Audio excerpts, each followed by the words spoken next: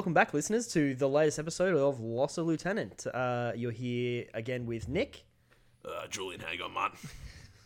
Julian, and Kevin. and Kev. Kev, it's been a little while since we've heard your dulcet tones. Yeah, is it really? Okay, yeah, I've been around. I mean, away. Beautiful I've been away. voice. Sorry, Working on oil rigs.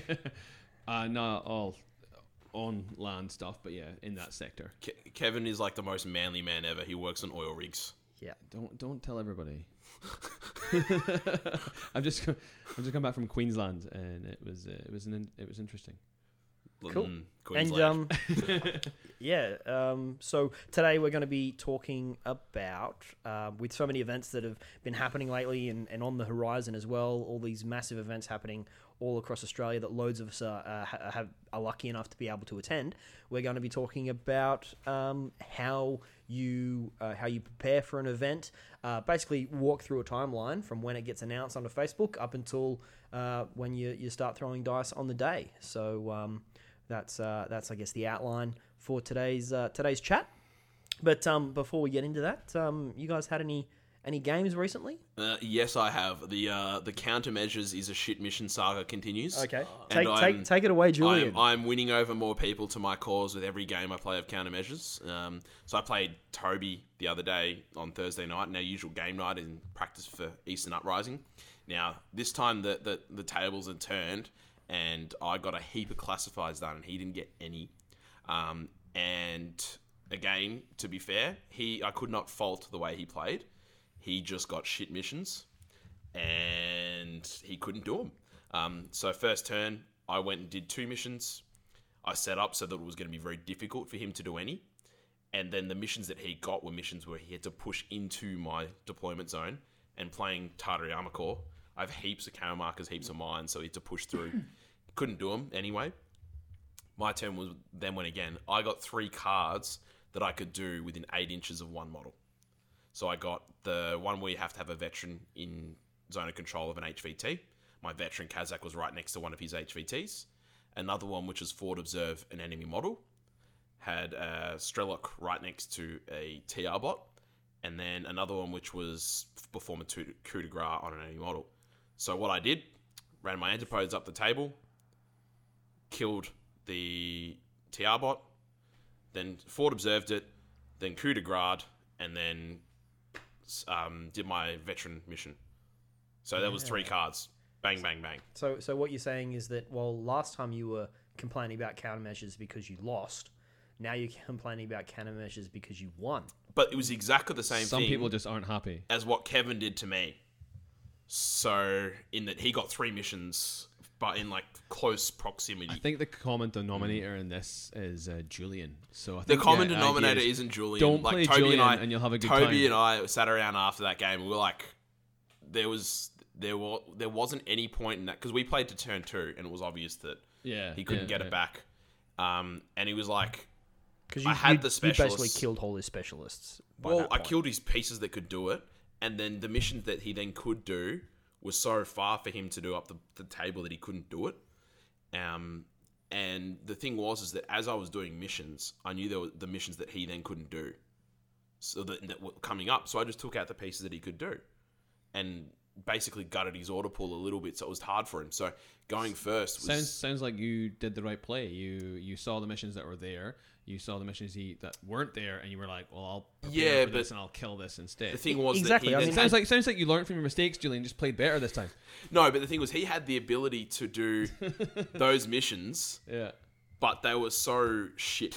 Yeah. Okay. So whereas I got super easy missions to do. So wait, super easy. But just so people are aware, countermeasures isn't about like your missions, my missions. They are everybody's missions. So just to break down, who you went first, and you had which 3 cards in front of you? I can't remember what I did first, but that was super easy to do.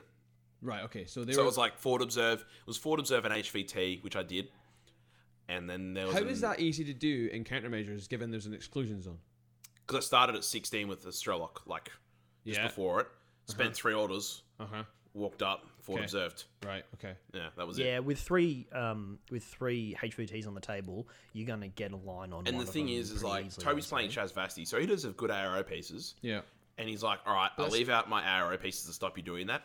Fantastic. I've got a veteran Kazakh, Spetsnaz. What was Strohawk. what was? Do you remember the other ones? Because I'm just thinking, like, Yep. generally speaking, if you're going first, you have like say 15 orders. Yeah. Your opponent's going to dock you 1 or 2, depending if you can. There was another one right? where you had to have veteran walk into their deployment zone. How are you going to do that? Veteran Kazakh. So what? From Or a your Spetsnaz. side of the table. What I'm just trying Oh to no, it's Yeah. halfway. It's not halfway. It's deployment zone or something. Yeah, like okay, that. so that's Yeah. what I'm trying to get at. It's like Yeah. it is good. I have felt it is quite good going first in countermeasures, Oh, it's depending on what huge. missions you get. Yeah. But it is really order intensive to do more than like 1 or 2 missions in the Not first turn. Not when you have 2 very healthy combat groups and you go first. Well, if you go first, you're going to get docked 2 orders, right? Yeah, you're gonna but have I had, you're like, gonna have 8 6 orders and in 10. the first group, Yeah. and then 6. Like, so you're going to have 8 and 6, Yeah. right? Yeah. So yeah, I mean, I was just trying to get the idea there because yes, you scored 3 in the first turn. 2. 2. So I got the one where you have to walk.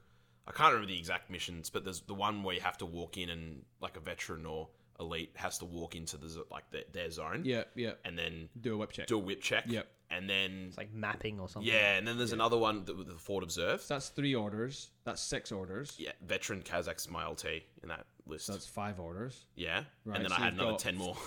No, well, you got 3. No, okay, 9. Yeah, okay, Yeah, right. yeah, Yeah, okay. And then you got 10 more to do the rest of the missions. Yeah, Yeah. okay. yeah. And so like, I couldn't do the other one because it was hacking. So I And didn't why have couldn't specialists. Toby do the one? Because you got a really hard draw. What are they? there Because was none one- of them are hard. There if was you have one, the right I think, where he specialists. had to. He got, I think, the one where you have to be in close combat. Oh yeah, that is a bitch of Yeah, a one. and then 'Cause he you got to be in close and- combat with a specialist. Yeah, Yeah, or not a yeah. He got that one, and then Yeah. he got the one where you have to do multiple close combats. yep. Predator. Yeah, and then he got another one that was also, I think he couldn't do because I think it might have been placed D charges. Yeah. So So- right. So let me just break. I'm not gonna say that you're wrong, Julian, because everyone's entitled to their opinion. But I'm just for the benefit of people out there who want, but maybe think of an explanation. My initial thought is, your first turn you do 2. Yeah, Most people don't have that many orders left after they do those 2. Right. You maybe have some to kill a few pieces and then pull back. but the thing was, had I have got one like placed D charges, Yeah. or walk into their thing on, those ones where it's like deployment zone missions. Yeah. I would not have been able to do those 2. Yeah. And But got away with then going on a murder spree. The fact that I got 3 when did you go on a murder spree? Turn 1 or turn 2? with turn 1 with my antipodes. I went in, or was it turn? No, it was turn 2. But turn 1, I used my Spetsnaz and cleaned up a few things, and my veteran Kazakh to clean up a few things. Yeah. Okay. So, but basically, in the process of doing those objectives, I was able to deal with a few of his ARO pieces, yeah. and so whittle down his orders a little bit, Hmm. so that it was then additionally harder for him to do his missions because he had less orders and he lost a couple of specialists that could do the missions. So, Yeah, okay. I'm just from my experiences, like if I go first, I spend most of my orders just doing 1 or 2, Yeah. maybe 3 of the missions, and then pulling back. Then my opponent then either comes at me hard to try to kill my specialist, the or problem- tries to get Yeah. the classifieds. Yeah. If they can't, they still get to flip another one at the start of the round, so they might get 1. So I still feel like I think he might have got because Doctor, and that was the problem, was that he didn't have anything down. I guess So- we won't. Yeah, I guess we won't go into it a lot. But I also played. I played 2 games. Of You played Countermeasures. Ryan and did the same thing again. I played Ryan against my Shaz versus his Rama, and no, it was a really really tough game because I ran up first turn with the Gualos and Sheskin into a fully linked Gulam link and did not succeed.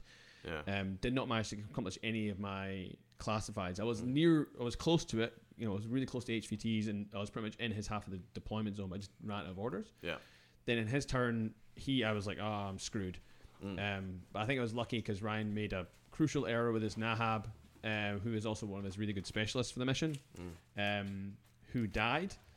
And then in my turn, I just got I was able to accomplish the 2 that I couldn't complete, and then kind of just sort of pulled back a bit, and that was not great for him. Yeah. At that point, he was realized. I think after we had drawn a few times, he was struggling to get the things he needed to get. And that sort of game ended in like a 9 9-0, but like at the same time, like I didn't accomplish anything in the first turn and I went first, and I didn't even do that much. But those exclusion zones, man, they really like change the dynamic of that mission, because you're not able to like really capitalize on your placement. You have to spend like most of your first turn just getting into a position where you can either attack the enemy or do the classifieds, unless you get like experimental drug or test run or something like that. Well, that's exactly what happened to Toby, in that my turn 2 went and I got 3 easy missions that I could do. So I got the one where you have to do again another veteran or elite whip check on the HVT within 8. Then I got coup de grace, and I got Fort Observe an enemy model as opposed to the HVT. So again, Strelok's out of my bum, so I can do all that. Yeah, and I had a veteran Kazakh again right up next to one of his HVTs, and then looking over that HVT was a TR bot. So I'm like, great. Ran up my dogs, my antipodes, hit the Q drone that was looking over at the TR bot. It went unconscious. My Strelok walks around the corner in line of sight of the TR bot. Ford observes it. That gets me that mission. Antipodes coup de grace. That gets me the other mission. Veteran Kazakh spends his LT order. Short skill, whip check on the HVT. And it's like, I did 3 in my turn, and his turn 2 starts, and he gets retro engineering. Great. Can't do it. Killed his Q drone. And I think it was again place a decharge on a piece of scenery. I killed his Caliban earlier on, so he couldn't do that, or whatever it had it. I think did Malignos get decharges? I don't know. I can't remember. He had a model that I killed with that had decharges. Yeah. And then he got a hacking mission, which he then couldn't do because I killed his hacker. So okay, right, yeah. I guess we won't keep going on about countermeasures, but I mean, it sounds like you did really well, Julian. I don't think I did that well in terms of what I viewed it was as very similar to the game I played with you, where I got missions that I could do very easily with minimal order expenditure, and he got, regardless of the fact that he could or couldn't do them, he got objectives that were 10 orders to do, in my deployment zone. So it was just super swingy. Like, even if he had got good missions, probably would have been a different game. But the fact of the matter is mine were all like either his forward zone or just HVT, whereas his were all like run up into my zone and do it. So, what I think, or he got a doctor engineer one, which he then couldn't do because I didn't leave anything alive. Yeah, what I think is right, and it is worth everyone who plays countermeasures or any classifieds remember is there are only 20. So if experimental drug and test run come up first, that's it. Like they're not coming up again. If you can't do them because you didn't bring a doctor and engineer, burn it.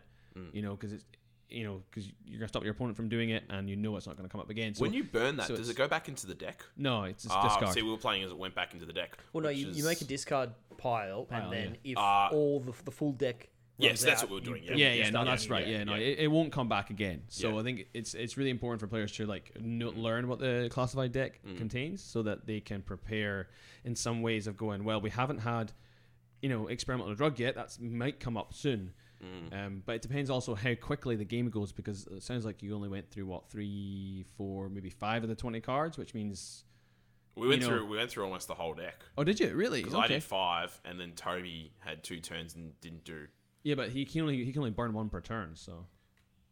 Yeah, but no, maybe 9. But it was still a few. Maybe half a deck or something like that. So you have to be prepared for a game where you're not going to see some of those cards. So it really does promote you building an all-comers list. And I guess not every army is created equal in that respect. Yeah, Cat can't do hacking missions. But Shazvasti are really good at it. Like, geez. And and the thing is, he had all the specialists to do it. But as soon as I started whittling and taking things here and there, because he went second, he would then go like, all right, cool, I could have done this, but you killed that in your first turn. Yeah.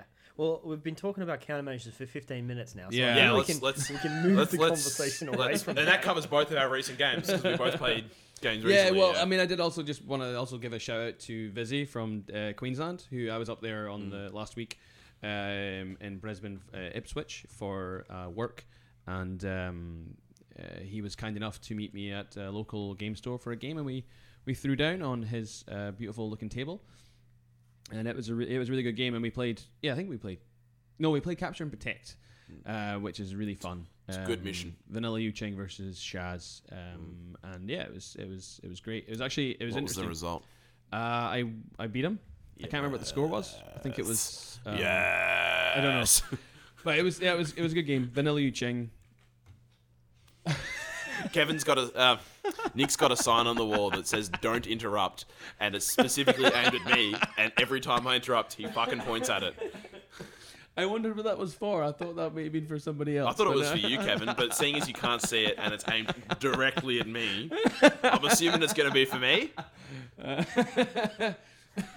Look, during the week, I actually had this idea. I'm like, what I can do instead of having to like pause the recording or interrupt. Is the put a flow of "Don't the interrupt" sign conversation, up. Is put up a little sign that just says "Don't interrupt," and then whenever Julian starts talking over people, I just politely tap the sign.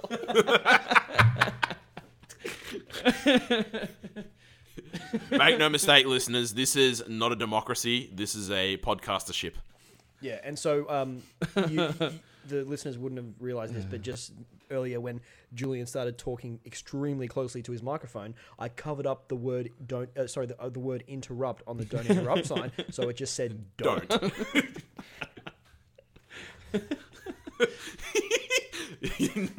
I think you have to put your fist in your mouth to stop laughing. That's inspiring, Nick. Thanks Yeah. for that. That's a really Yeah. great idea. Yeah. So anyway, I just wanted to say thanks to Vizzy for that game and show me Ipswich good games. Yeah, so Vizzy, he's actually a member of one of the chat groups that I'm in, which is we started it as the Imperial Service support group when all of our local Imperial Service players were doing terribly. And Still are. Vizzy still are, yeah, okay. Except most of us don't play Imperial Service anymore. Except for Val. Except for Val, yeah. That's the difference, yeah.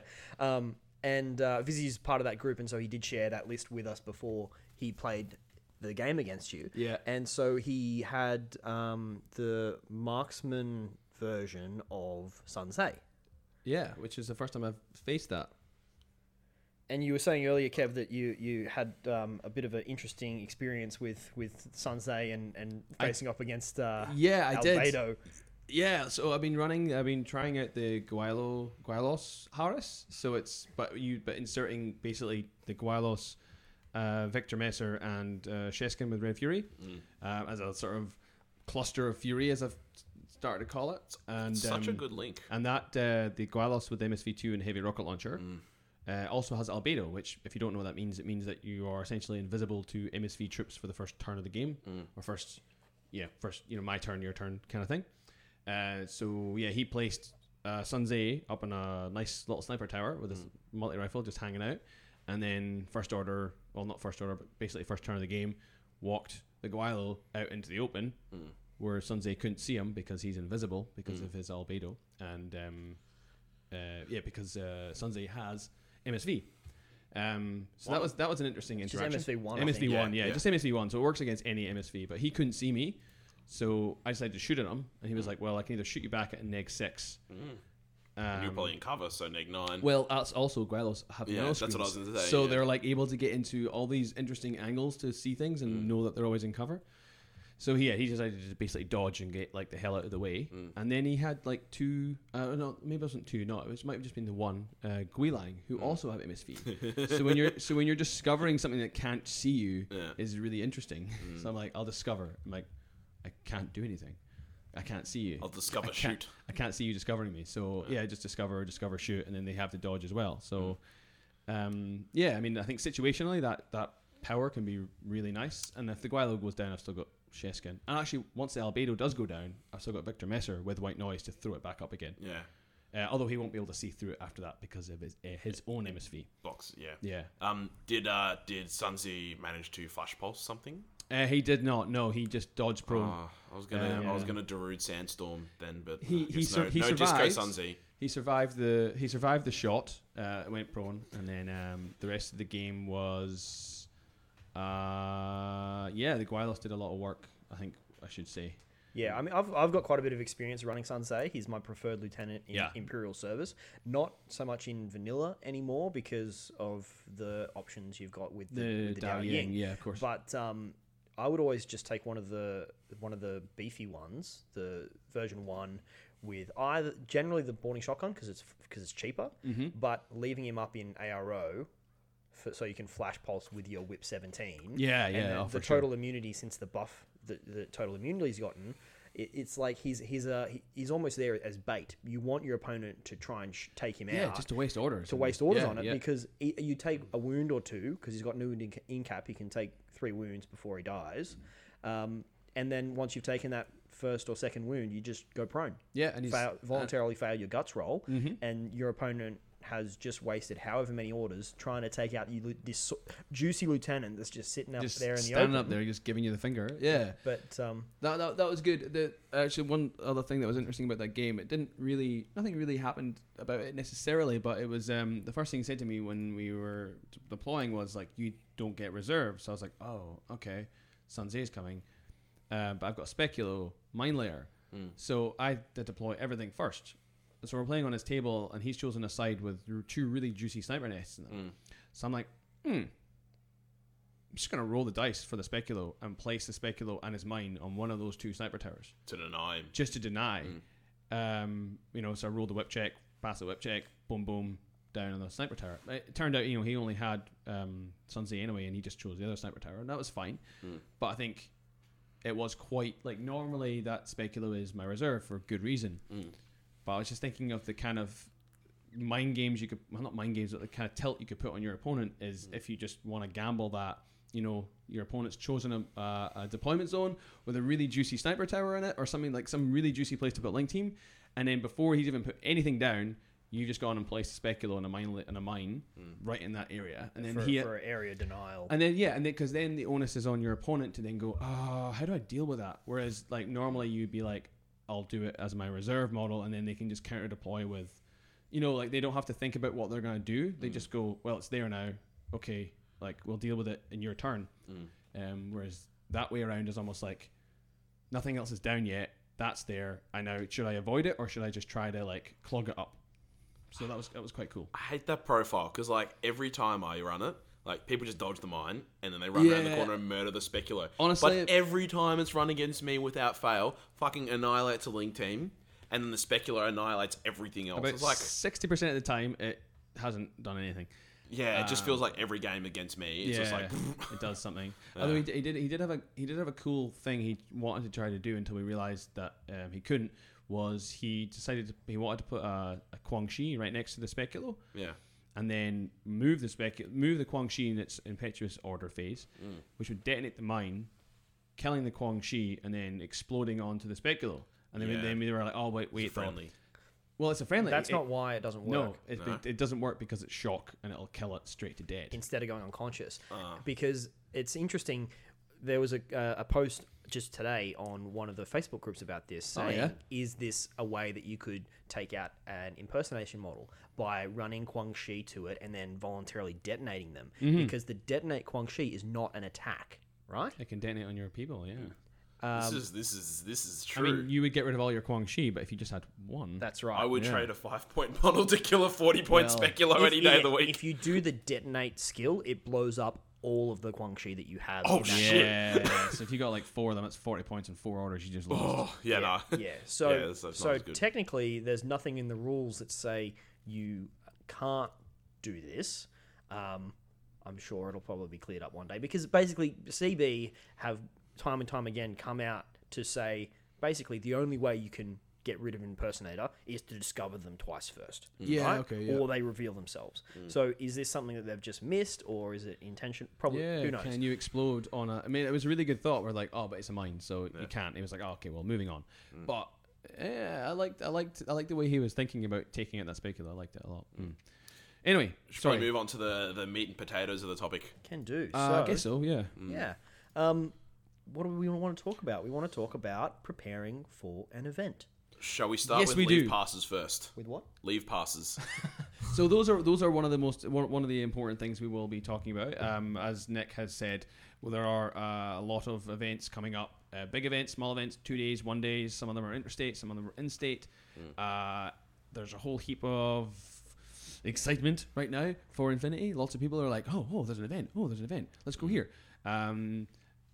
But how, do you like when do you like how do you decide what event to go to, like, when how to kind of make that leap into going to an event? Yeah, I guess an important thing to note as well, that if you are going to decide whether or not to go with the way that events are selling out these days, you might want to make that decision as quickly as you possibly can. Also really good. Good point. So I think what Julian was sort of saying there before was obviously the first, if you decide, let's go to CanCon as an example, or any event really. First thing you need to do is find out if you can go. So, generally events are on weekends. Weekends people don't generally work unless you're working hospitality or shift work. So first of all, find out you can go. Check your calendar, make sure you don't have anything else on that weekend, and then take your partner out for a lovely dinner before springing the question on her springing the information that you're going to be spending a weekend or a full weekend day outside of their company. Yeah, and that's really important to do that, preferably well in advance so that people know. Put it in a calendar. I've actually started, this is really good, my partner and I, my partner has made me start filling in the Google Calendar that we share together on a regular basis. Yeah. Because not only for my work stuff, but also for my hobby stuff. Like I've got Thursdays blocked out, hobby night. Yeah, it's a recurring event. This is now a how to maintain a healthy relationship podcast. Yeah. But it's like I say, it's super important. Like I was talking to Brett last night going, okay, so I've got an event this weekend. And she's like, what really? I was like, yeah, I'm running it. And she's like, you didn't tell me that. I'm like, it's in the calendar. She's like, touche. Oh, And this is like the emails with work. Got it in an email. Have you checked the calendar is the biggest fucking power move. And when you can pull that off, it's like particularly so. I have a shared calendar with Kirsty, my partner as well, and the calendar was her idea, and I am forever forgetting to check the shared calendar. So can I add a step of even more of a power move there? So it's in the calendar, but then they go, oh, well, maybe you just added it a couple of days ago. You go, no, I've actually got a screenshot of the time and date that I entered it in. Wow, that's preparing for the. Mate, I work in the construction industry. You've got to have your emails and dot your I's and cross your T's. Yeah, you got to have a record of everything. So so it's really important. Like, even if you're single, you want to make sure that you're not. It's not going out on a hot date. Not interfering with date. Not interfering with anything else. Family life, kids, all that sort of stuff. Because those are, Sorry, I don't actually like saying this, but it fits really well. At the end of the day, kill me. It is. We are just pushing toy soldiers around. So first things first is make sure that you can do it. I know. I'm sorry. Is that? I know. I don't like saying that phrase. Mate, something about that phrase it's makes me choke. It's just a game. It's cliche. It's just a game. Toy soldiers have feelings too. Like, I'm telling you right now, I don't play my JSA at all, and then every time I get them out, I get fucking creamed with them because they go, "You don't love us, you never play us." I'm telling you right now, it's a thing. Look, I mean, we also have to think about ourselves, as well, like our mental. If we don't play for a certain period of time and everyone's off having fun playing events and you're not, then I'll say that's not good for you either. So you should try to make time for your hobby. But I guess in the first instance, make sure you can go. Make sure you can attend in whatever way that you can attend, and make sure people know that you're going to it. Friends, family, work. Exactly. Sort of thing. Yeah. So, but I guess that there's more things to consider than just whether or not you are available for an event. That's correct. Yes, because these events are typically not free. Even the sort of local one-day events usually has a registration cost of like about $20. Which is it's all relative. How much money you're earning, what you're saving for, what you can budget. So obviously check that you can afford to go. And then, as we were saying before, events are financial advisor Kevin. Here, I mean, we've gone from an infinity podcast to a relationship podcast. Now we're a finance podcast. Which share should I invest in? And now we're what shares you'd invest in? Just Transurban's always good. Just micro. Sorry, that's a very micro invest. Meme. I don't know. I don't really know. I just give money to things, and sometimes it comes back. I actually have a really detailed answer for that question, but I'm not going to go into it on our podcast. No, we can start it. Maybe we should start a financial podcast. My money with Nick. We will not be starting a financial podcast. So sorry, where were we? I don't know. We were talking about. I was trying to get into the next important thing, which you guys had already mentioned. because of the, everyone signing up for events, is to remember to sign up for the event that you And want to pay go early. to. And sign Unlike up, Julian, who pay forgets. early. There's a few reasons. One of them is because things will sell out and you won't be able to go. So you've gotten all this time off work. You've asked your partner, wife, husband, whatever, and then you can't go anyway. Yeah, if we look at the big tournaments that are coming up in Australia, with CanCon is capped at the moment, and Novacore, which is not until June. Yeah. Wow, that's so good. That sold out in less than a week with Yeah. over 100 players, like 110 or something. Crazy. 110, yeah. Crazy. It is amazing. So yeah, something to really look at is that if you want to go to something, remember to sign up. Yeah, and also, as an aside as well, it also really helps the TO. Because if you running this kick-ass event and no one's signing up because they're all like, "Oh, I'll get to it," then the event may get cancelled because no one signed up. That's or right. They may not be like sponsors or prize support or any of that sort of stuff. So it really helps the TO when you can remember to pay and register. And I'm sure you guys are speaking from experience when you say that as well, because you've both. Oh, run Kevin's events. looking at me because I do the same thing. I'm like, everyone pay now. And then for his event, I didn't pay until the other day. I was like, oh, I sorry, think it was man. today, wasn't it? Nah, I paid yesterday. but I Yesterday, came in okay, you today. paid yesterday, which is 5 days out. That's pretty good. Yeah. Yeah, so remember to sign up. And I guess that's a sort of extra little thing there, which is really important, is if it's local, figure out where it is. We had quite a funny instance lately we were doing what was it? For grand final weekend, I think it was, and we were just going to meet up and all have a few games in the library in Collingwood. Not Collingwood. See, I did it as well. The other library, the Carlton. other one. Carlton. Yeah, Carlton. Carlton. Yeah, Carlton Library. And we had put down it's Carlton Library on the event page, yet I think one or two people still went to the Collingwood Library. So that meant that they were late. It meant that, they had to, drive over there. So when you find out where it is, or find out the event, find out where it is, find out how you can get to it, find out if there's parking, if you can drive. And if you can't drive, find out how far away the closest, the furthest train is. And if it's still getting quite difficult, ask somebody in the community if you can get a lift, because like we're all friends here. Like if you don't have a car, Really? or We're all if friends? I'm okay. I use the word loosely, but yeah, if you live in the city and you need to get out the sticks or vice versa, you need to get in. Yeah, just shout somebody up. Someone will give you a hand. And that's great for local events as well, but even events that are not local that you might be going to. Exactly. There's yeah. even more things you have to organise for transport, for flights, or if you're catching the train or whatever. But then accommodation as well. Exactly. Yeah, which all feeds into it feeds into cost as well, and also you have to ask all these questions. I mean, I signed up for HeroCon in December, which is in Brisbane. You're also going to that one in New Zealand. Yeah, exactly. Jeez. So this is what kind of bribery are you giving Brit, man? Well, I haven't actually told her about New Jeez. Zealand yet. Oh my god. It's a good thing our partners don't listen to our podcast. Yeah. I haven't told her about New Zealand yet, but I also haven't booked the flights yet. But I did book the HeroCon one without much notice. But I did tell Brett, I was like, hey, I set it up with, hey, would you like to come to Brisbane on the 5th to 7th of December? And she was like, ooh, why would I want to go to Brisbane? So I said, do you mind if I go to Brisbane for an Infinity tournament? And she says, that's fine. So See, I it's funny because I was talking to, because like I've always kind of wanted to go to Interplanetario. Yeah. And I'm like, oh, it's, really big international tournament for Infinity. Want to go? And Anya's like, nah, not interested. And then I showed her photos of Vigo, and she was like, oh yeah, let's go. Let's go. You've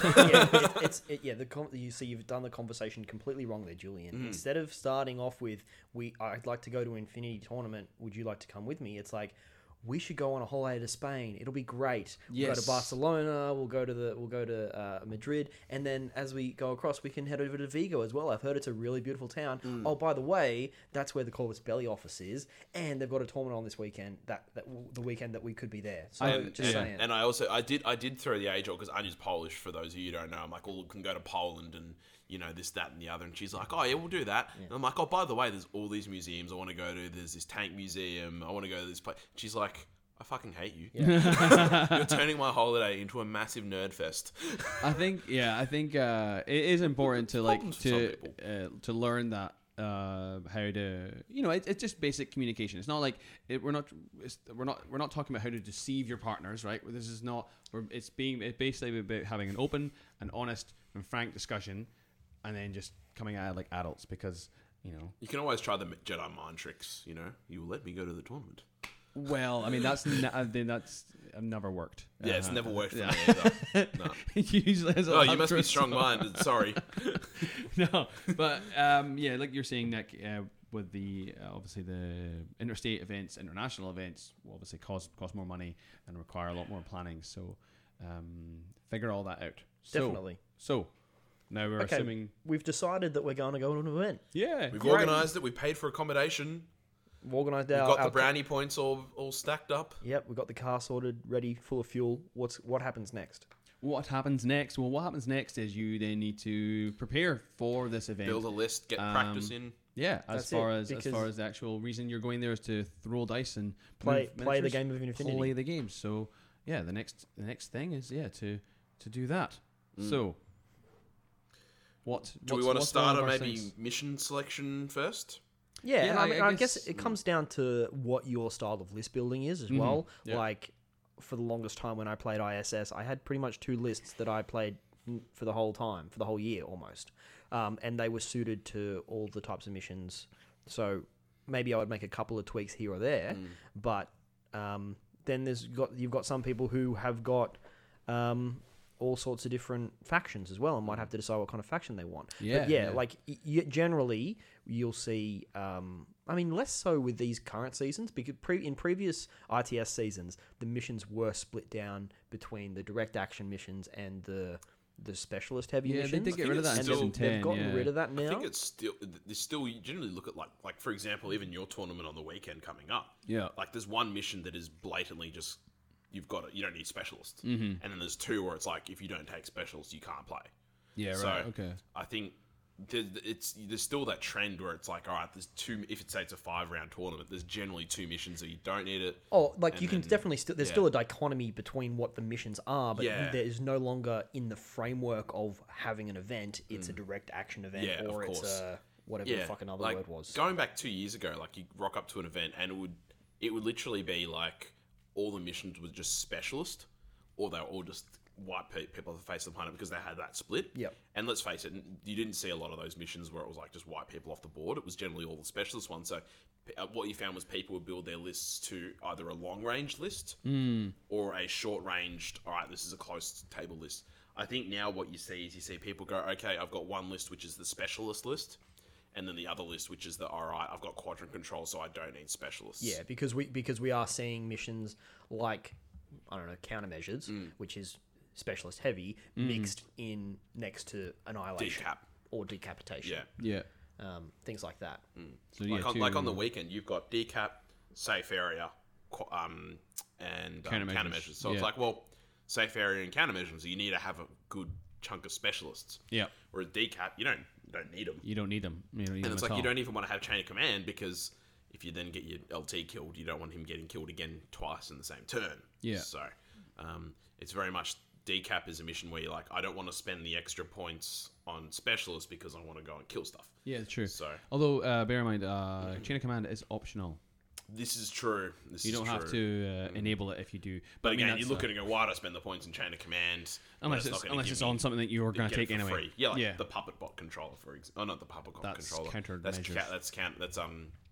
counterintelligence. Yeah, I'm thinking of There's probably one. Yeah, there's one. I'm trying to think of it. Well, Vasily, for example, in TAC, because he's either your lieutenant or he's chain of command. But in decap, you'd probably take him as your LT though, because he's a salt. Anyway, we'll get into that later. Yes, we could probably use your example as how to write lists, but anyway. Could but I guess what you're saying is it is up to the individual. Some people like to build a list for missions. Some people have a selection of armies that they always take, and they think that they're good all-comers, and they just run them because they're comfortable. But yeah, there's lots of things, like we were saying, you look at the mission selection, you choose what you're most comfortable with.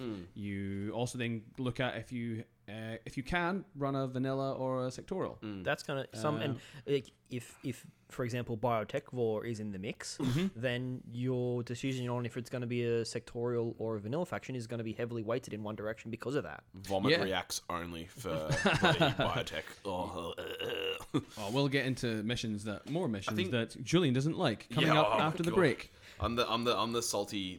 I don't like this. We'll record that episode next week and then never publish it. I mean, we have people. Sorry, I was gonna say we have people like you. No, we have. Thank you. Like you say, everybody's different. Not everybody. You can't please everybody with mission selection. But from the perspective of a player, if Biotech Vor is there, you might think about sectorials. If you have access to a sectorial, unless you just have. Well, I guess if you have vanilla, you can generally get a sectorial as well. Yeah, like I'm the player. I start in vanilla, and then I just go branching out to all the sectorials. Yeah. So like I did that with Ariadna, where I started Ariadna. Now I've got all the sectorials except for US Ariadna. Yuck. And then same with Combined Army, except for Onyx. Yeah, I just don't suit my playstyle. Yeah. I don't like the whole. I start in my deployment zone in advance. Anyway, that's another story. And then again. Yijing, I didn't do that with JSA. I just went straight into JSA, but that was different. But anyway, different. Yeah. I think one of the points I was going to make in terms of my own list building, because I'll do it because CanCon obviously they've released the missions and they are show of force, unmasking, acquisition, capture and protect, and quadrant control. And so obviously I looked at that and went, well, show of force you need a tag, and then quadrant control actually having a tag is not a bad thing. Really good, quite good. It's really good. So I looked at that and I went, cool. They both don't need specialists, so that'll be my non-specialist list, and I'll take a tag. Yeah. And then unmasking and acquisitioning, capture and protect, they don't need tags. Good specialist missions, so that's my specialist list. Yeah. And further to that, I looked at the armies that I take. Well, I don't really want to take Toha. I know Rob Cantrell made an episode about that where he was like, I'm taking Toha because no one's going to expect it. But yeah, he made some good points there though. He did make very good points, and I agree with him. I think for me though, I just didn't feel the love for Toha for this particular. No, yeah, so talk us through how you. got to that decision. I decided I would go for TAC because for unmasking, acquisition, capture and protect, quadrant control, I think they're very good. Why are they very good? Well, you have in capture and protect, for example, you have to go and get the node, bring it back. Got heaps of models that can start at the table that can do that. What, like? Strelok. Okay. They afford to deployment level 1, though. To level 2. Oh, 2. Okay, level yeah, 2, cool. Yeah. You got antipodes that can go up and kill stuff very quickly if they manage to get to yours. Yep. So you've got that ability to move up, come back very quickly. Unmasking, you've got specialists coming out the wazoo that start up the table that can then kill the designated targets. Again, Strelok, I thought they're very good at that. Acquisition, again, lots of specialists that can sit on the buttons at the end of the turn to give you those points. Quadrant control, again, lots of specialists starting up in those zones, or not specialists, but models that have the ability to start up in these zones. Also, because the data tracker, if your data tracker gets extra points, if you're scoring it and they get their own order, mix that with show of force. If you take the Ratnik, or something like that, because of course I forgot the Ratnik gets an extra order and show of force. He gets an extra order, show of force and. I don't think quadrant control. Quadrant control, I think they do, but they definitely count extra. We can double check that. But yeah, but I see where you're going with this. Yeah, the data tracker doesn't get an extra order. I think what we're getting. Data tracker special order. Yep. So quadrant control they do, and again, so taking a Ratnik in quadrant control is not bad. Like it's not a great model, but you have to take a heavyweight or a tag, I guess, if you go for that mission. For show of force. So taking a Ratnik in quadrant control is not a bad idea. Yeah, I mean, it kind of doubles up. Like we were saying, is you don't want to just take a tag or a heavyweight just because of show of force. It'll obviously have uses in other missions. But I guess what you're saying, Nick. Yeah, what we're getting at is that you've got, when you go to an event, you're taking 2 lists, right? Yeah. And the array of missions, whether it's 3 missions, 5 missions, 6 or 7 missions. I've never heard of a 7-round tournament, but that would be amazing. And tiring. What you want to do is look at the similarities or the common themes between some of those missions to figure out which list you want to tailor towards which missions and which list is going to be tailored towards the other missions. Yeah. Yeah, so it was a good breakdown you did there. Yeah. You know, you're saying like, oh, these are the missions. This is the breakdown. What armies do I have at my disposal? This is the good one, and this is the reason why. So Yeah. it's a good. It's a good Some themes way that to you go. can some themes you can find are whether or not you need tags. Yeah. If there's lots of area control missions or heavy killing missions, things where you want to be able to kill things, or things where you don't want your own stuff to die. Specialist heavy or no specialists at all. Yeah. There's all sorts of different ways you can even with recent missions at a recent tournament that we had where at Burn City Brawl actually, where a couple of missions had exclusion zones. That's a common denominator for those ones. And so it can be something that you can consider as You might want to how make like build your one list. list. Yeah, because if you've got missions, if there's a few missions that have got what's the zone in the middle that you can't deploy in called? Exclusion zone. Yeah, if you've got missions with exclusion Yes. zones. The thing that I Said 2 literally seconds just ago. said 30 seconds ago. That's why we were all like, Yeah. "Did you mean to say Did you it?" mean- Because Yeah. you just said it. Yeah, with exclusion zones, you're kind of wasting yourself if you're taking loads of stuff with infiltration because they can't really take advantage of that. Yeah. They still can, but not to the Not same. as much. Yeah. No. Yeah. But yeah, they lose their effectiveness. So do Yeah. you create a list that doesn't have them or has less of them, and then have another one that has more if you need them for something like quadrant control? So yeah, no, that's Leads point. good, I guess, into talking about factions.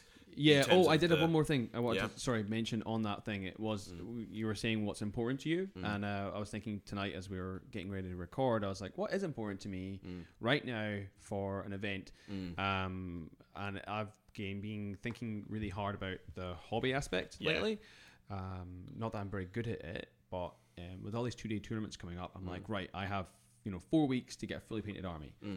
So if that's important to you, if your thing is to have a theme or to have a really kick-ass army to maybe win a painting competition, start thinking about that as well in advance, because like time can slip away quickly. Not everyone wants to play with a Silver Surfer army. Yeah. We want to go there and show off what we can do, not just in the game but also with regards to your hobby. Like And I'm the same as well. I think Yeah. for me, 2-day events, I just got to have a painted army. yeah, definitely. For someone like Eastern, I view it as somewhat of a practice event. Yeah, so definitely, I think yeah. sort of every now and again I might run maybe a half painted army. It might be an excuse to try something different as well. Yeah, like yeah. 3 games one day, just Yeah. try something off the wall, and then if it doesn't work, then it's fine. You haven't really. Yeah. I still don't believe that you should, unless you don't like painting, which is fine. But I still think firmly for my own thing, I have to at least have a fair majority of the army painted. Yeah, Like I won't. agree. Yeah, like I remember I ran Toha once at an event unpainted, and like I did well. I think I actually was one of the Easterns. Or was it? Oh no, you did well, or you didn't do well. I did well. I think Oh, I wow, came okay. second. I think Callum beat me, and that was second or third. I can't remember. But I didn't feel that good because my army wasn't painted. Yeah, So, yeah. Yeah. It's an important point because like you're going to an event, could be 20 people, could be 10 people, could be 20 people, could be 100 people, right? We're not all going there to win that event, right? We're going there Only to play 3 people are Infinity. gonna win. Exactly. Yeah. Or only one person's going to win. But 3 will do, get the look, I did well at the event. Yeah. Second and third loser. But I mean, you can First set and your second loser, like sorry. in terms of It's a terms very, very boomer mentality of you there, Kevin. I don't know where it came from. You just said only 3 people are going to do well at the event. I mean, Yeah. I think do well is something that is subjective and that we set our Yeah, own goals. for that. exactly. Like, for example, at Burn City Brawl, I'd set my goal to finish in the top 25% or something. Yeah, it's like at Burn City Brawl, King Julian's objective was to place directly middle of the pack, and he achieved that. Okay. Weird flex, but okay. Weird flex, but okay. Yeah, and so I guess what my point is that what we are, while we might not be going to an event to come first, where everybody's going there to play games and have fun playing those games, right? And if you're not going there to have fun, then you should probably reevaluate your priorities. But my point is that Play 40k. Woo! oh snap, Oh god. that Shade. personally, I will always enjoy a game more when you've got 2 fully painted armies on the table, because the aesthetic and like the look of the whole thing, if you're taking photos or whatever, just looks so much better. Yeah, no, I Yeah. think what you said about a goal is really great. Like if there is a big event coming up, or even if a small event, anything. And even if you you're can not a set hobbyist, yourself- yeah, and like you get a commission painted, like that's awesome. As long as you've got it just adds so much to. Like me, I'm a hobbyist, but my Ariadna's not painted by me. It's painted by Josh Van Zane for two reasons. One, I could not be bothered painting all the Ariadna models. Two, I had a scheme that I knew he would do really well, and I wanted him to do it. So I got him to do it, and every now and again, I'll get him to do extra stuff as new models come out. And it's just such a nice feeling playing with fully painted models at a tournament against another fully painted army. Like, I was playing at Burn City Brawl against Jacqueline with her foreign company, and her army was fully painted. My combined army was fully painted, both painted to a pretty high standard, I would consider, both painted by us. And we were sitting there at the start of the game going, this looks awesome. What a beautiful game. What a beautiful game. It was on the Micro Arts table as well. Yeah. So I was like, this is a very thematic game. And it was because she then proceeded to wipe me off the face of the table. But beautifully painted armies would have made it good for I reckon it would have been a good White Dwarf kind of star. Oh, Battle report. Yeah. Yeah. No, set yourself a goal. If you don't think you can, if you don't think you're in the top, whatever, just set yourself a goal. Paint that army, try something new, try a new faction. It doesn't have to be painted, but just be like, oh, I'm going to try a new faction and have it, up to a tournament standard by X date. Or even like what Gab did recently when he talked about in the podcast, the Pokemon Challenge, where he was like, I'm going to try and win a tournament with a different faction. Yeah, like... That's a bit of a longer term one. That's right. Like, but, it's still similar. My goal is to... I think it's a fairly lofty aspiration to be able to set yourself, to be able to want to win. I'm not having to go at Gav, but to be able to want to win 8 tournaments with completely different factions. There's not many people in the world that are going to be able to do that. But he's a beast and he can. Someone like me, it'd be more like, I'm just going to play 8 different factions potentially in a year, and that's my Pokemon Challenge. But I think it's a good idea. I think it's a great idea that Gav had, where he was like, all right, I'm going to challenge myself to try something different from a tournament perspective, and I'm going to run 8 different factions. Yeah, but I guess, bringing it back to one of these points we've got here in the notes is that you want to be playing something that if you want to do well, you want to be playing something that you're comfortable with and you're experienced with. I have a good point in that. We're actually not necessarily though. It's not a fast rule. It's again like those CanCon missions. I looked at that. I'm like, all right, so I felt as though with this particular mission selection that combined army would be good, and also TAC would be really good. And so I was like, all right, well, which do I want to play? And again, further analysing the mission selection, which should I feel more comfortable in? One of the things I've found that I really struggle with in combined army is the ability, you do have those profiles that can do it, but they're not very hardy, is the ability to get into your deployment zone and then get out. Or just really throw something in there that can just sit there and be a massive pain in the ass. And I feel like in those missions where Show of Force... Don't you run Speculos? Yeah, but Speculos are still a 1-wound model that when they go down, they're very expensive. So it's like, Show of Force, Unmasking, Acquisition, Capture and Protect, Quadrant Control. They're all missions where if you put something really hard and deep and insert it, as bad as it sounds, into your opponent's anus, and just make them deal with it, it can really basically win you the game, even if they kill it very easily, so to speak. They're spending that first turn on the back foot. Yeah. Or even the second turn if you go second. And I felt that was a very strong position for these missions. And so that's why I felt TAC was great, because you have stuff like the Strelic Antipode, who's not too expensive, who you can put in their DZ and go Suppressive Fire with an Antipode who's going to throw a Trench Hammer. You have just regular Antipodes who can run up and just be like, all right, deal with this. Mm-hmm. Or in Acquisition, you have Antipodes who, let's say your opponent goes first, picks the box up, runs it back to their DZ. You're like, fantastic, my Antipodes run up, kill whatever it is. Awesome. Yeah, or if you go AD or something like that. Yeah, AD, yeah. Whereas CA, I felt could do that, but the models that they had to do that were either very expensive or they're 1-wound single-piece models, and it's like, well, great, if I get a lucky crit happen on them, fantastic, I've just lost that ability to do that. Yeah.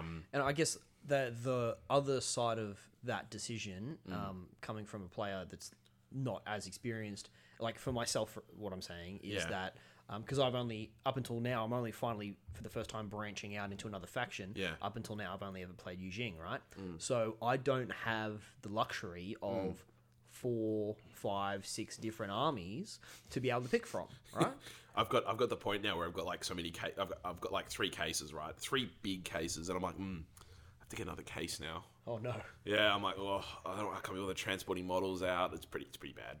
So I guess I'm the other side of that coin, where I'm like, okay, I do have the option between vanilla and sectorial because I have played vanilla using quite a bit, but I've also played both the sectorials. I probably won't be taking TAC to CanCon because I won't have played them. You wouldn't have played enough.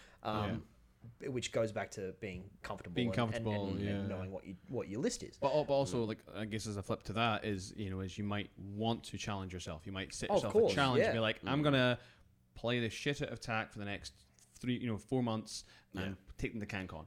But that's a challenge you need to set yourself out in advance. So when you decide, 2 weeks ago, before CanCon sold out, that you're going to go, you need to, start making that decision early. No point making that decision 2 weeks before the event where you're like, I'll try TAC. Which is kind of what may happened not to do me. well. Unless you're Rob Cantrell and decide to play Yijing 2 days before an event and then win. Rob is obviously got a very high midichlorian count and is actually a Jedi. He's very modest. Yeah, He's a very modest man. I was going to say, on that point, you were talking about setting a challenge. So I kind of did that with CanCon as well, in that I'm doing it with your Eastern Uprising, and I'm starting that challenge now, is that when TAC first came out, I got super excited about him. I had my army already painted because I'd played pretty much TAC. When you were playing vanilla. Yeah. And I played a heap of games with them, but they didn't appeal to me at that particular point in time. I don't know why, they just didn't. And at the time, Vanilla Combine, Shaz Vasti, that was what I was hard for. And so I played the shit out of them for like a year. Whereas now I've played a couple games of TAC and I'm like, yeah, these are my jam. And then, of course, the CanCon missions release, your missions release for Eastern Uprising. And I was like, I think I'm going to give TAC a run, just a real hard run up until CanCon. Yeah. And potentially even Novacore. And that's just going to be my tournament army for that sort of season. Yeah. And then and then after that, I might try Dash Hat. Try something different. Yeah. So that was my sort of thinking, and that was my challenge, is that I'm going to run TAC for a solid 6 months in the lead up to CanCon and see how it goes, Okay, so now you've chosen TAC as your army. Like, okay, yep, we've got the mission. Or Eugene in Nick's case. We've booked our flights to CanCon, or our car or whatever accommodation. TAC's coming. Now you need to practice. You need to get those games in. Get good, as they say. I think this comes back to community building as well. So I'm kind of going off, but I think it's a good point to make. Is that I think a great way of getting practice in for an event is having a regular game night. And so one of the things that we did in the lead up, Rid Sullivan, Alex, and John, when we first sort of started the little gaming night at House of War, we started that on the Thursday night, and John really started it with Alex. And they basically said, every Thursday night, we're going to be at House of War, rain, hail, or shine. Religiously. Yeah. And it has grown from the 4 of us at the start, really, in the space of 2 years, to being like, you go there now, and like the worst night we have is where like 6 people are there. Yeah. And it can be anywhere between 6 and 15 people. Yeah, we've had like 5 tables going at one point. And it means that if you go, all right, I only need practice for Eastern Uprising or CanCon, I'm just going to be there every Thursday night, and I'm going to be there at 5 o'clock, and I'm just going to get 2 games in. Yeah, and you put it on the Facebook, group chat or the event page so that people know, that you can get a game, because there's no point rocking up there and you're the 5th man, because not everyone gets the games done on time, and you might just want to go home. So practice. Have a regular opponent, or have regular opponents, regular game night. Let people know that you're looking for games as well, because the games won't always come to you. And I think that's where a really solid, game night, if you have the community there, if you're building community, it's different, but if you have that community, having that solid game night every night of the week is just a fantastic way of getting practice. It takes persistence as well. Like you say, like you're dealing with that with Melbourne at the moment. Yeah, the stuff we're doing. Like I've just been so flat out over the past sort of month and a half. I've not actually made it in the city, the games we've started in the city, so that has kind of fallen by the wayside a little bit, and I'm wanting to pick that back up, because at least Russell, from what I've seen, has kind of stood into that. And it seems to be, from what I've seen on the Melbourne group, where people are posting, they're going, let's have games on Monday, who's going to be there? So it's getting to that point now where you're getting critical mass, where people are there and they'll be able to get their tournament practice in. Yeah, and even if you don't have like a solid community, if you do have a couple players, I mean, you might not want to do this, you might feel a bit shy, but just harass people. Like, so every week, hey, I'm looking for a game. Hey, I'm looking for a game. Hey, I'm looking for a game. Who wants to play? Who wants to play with me? Or, you know, and if it's not that night, try another night. I found weeknights work best.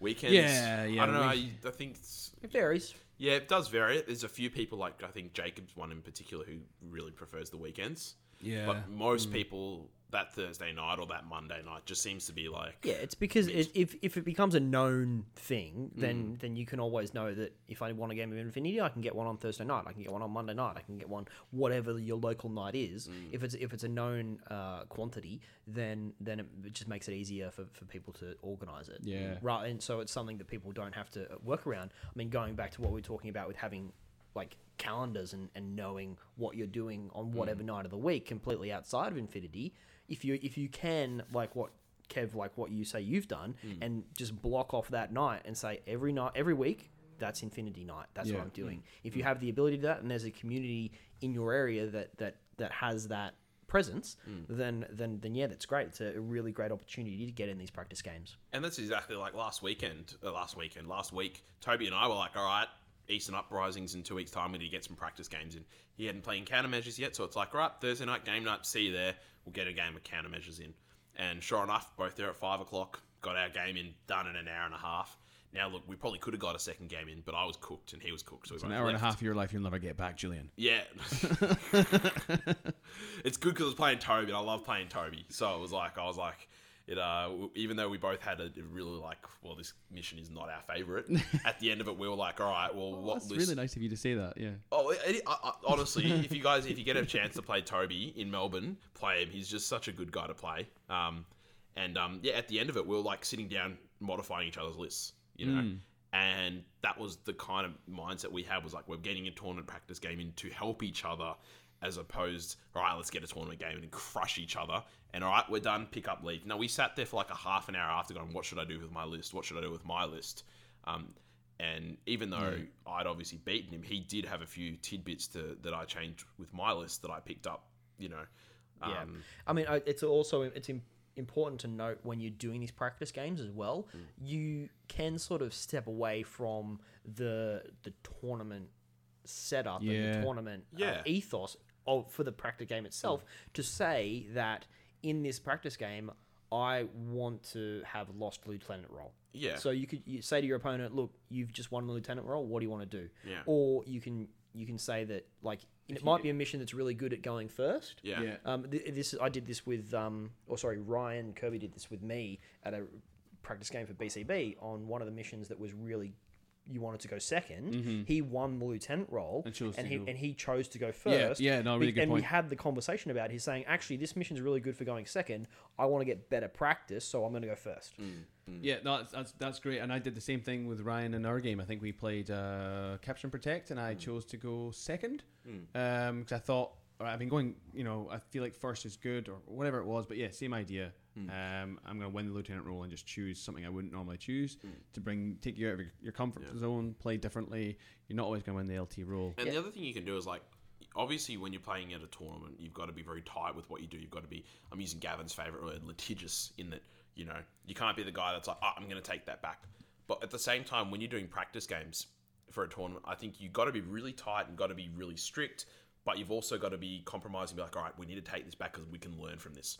So again, it's important to remember that the practice game you're having is practice. It's a practice game. It's not game day. Yeah, exactly. Right? So like Toby and I had a situation in our game where I'd stood up my Frontovic with sniper rifle, and it was I had broken my link and to move something, but then reformed it with him back in it. He had missed that little bit of an interaction, and so he'd stood up his Noctifier, and it was kind of like, what's he doing with this Noctifier? Because it'd come out of HD, moved it, revealed it, and shot at my Frontovic. And I'm like, whoa, hang on a second, don't do that. I'm going to annihilate you. You're like 1 dice on a 6, and I'm 2 on 9s. And he's like, that's right. Move back, don't do it. Yeah. And like in because a tournament, that could potentially ended the game. Oh, and it then, would have, you know, yeah. And then you could have been like, oh no, damn, now we're kind of struggling. Yeah. Maybe reset that and try it again. But it was a good learning point for him because he obviously forgot that the Frontovic had MSV to begin with, but Yep. he'd also additionally forgot that it got back in the link. So he learned from it. We played the game back because it wasn't a hard, it was like an order. But he learned from it. I learned from it as well from another situation where we had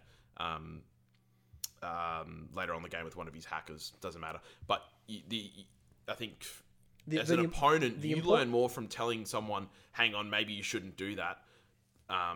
Because I think you should do X, Y, Z, because then they're going to do something that's actually going to challenge you.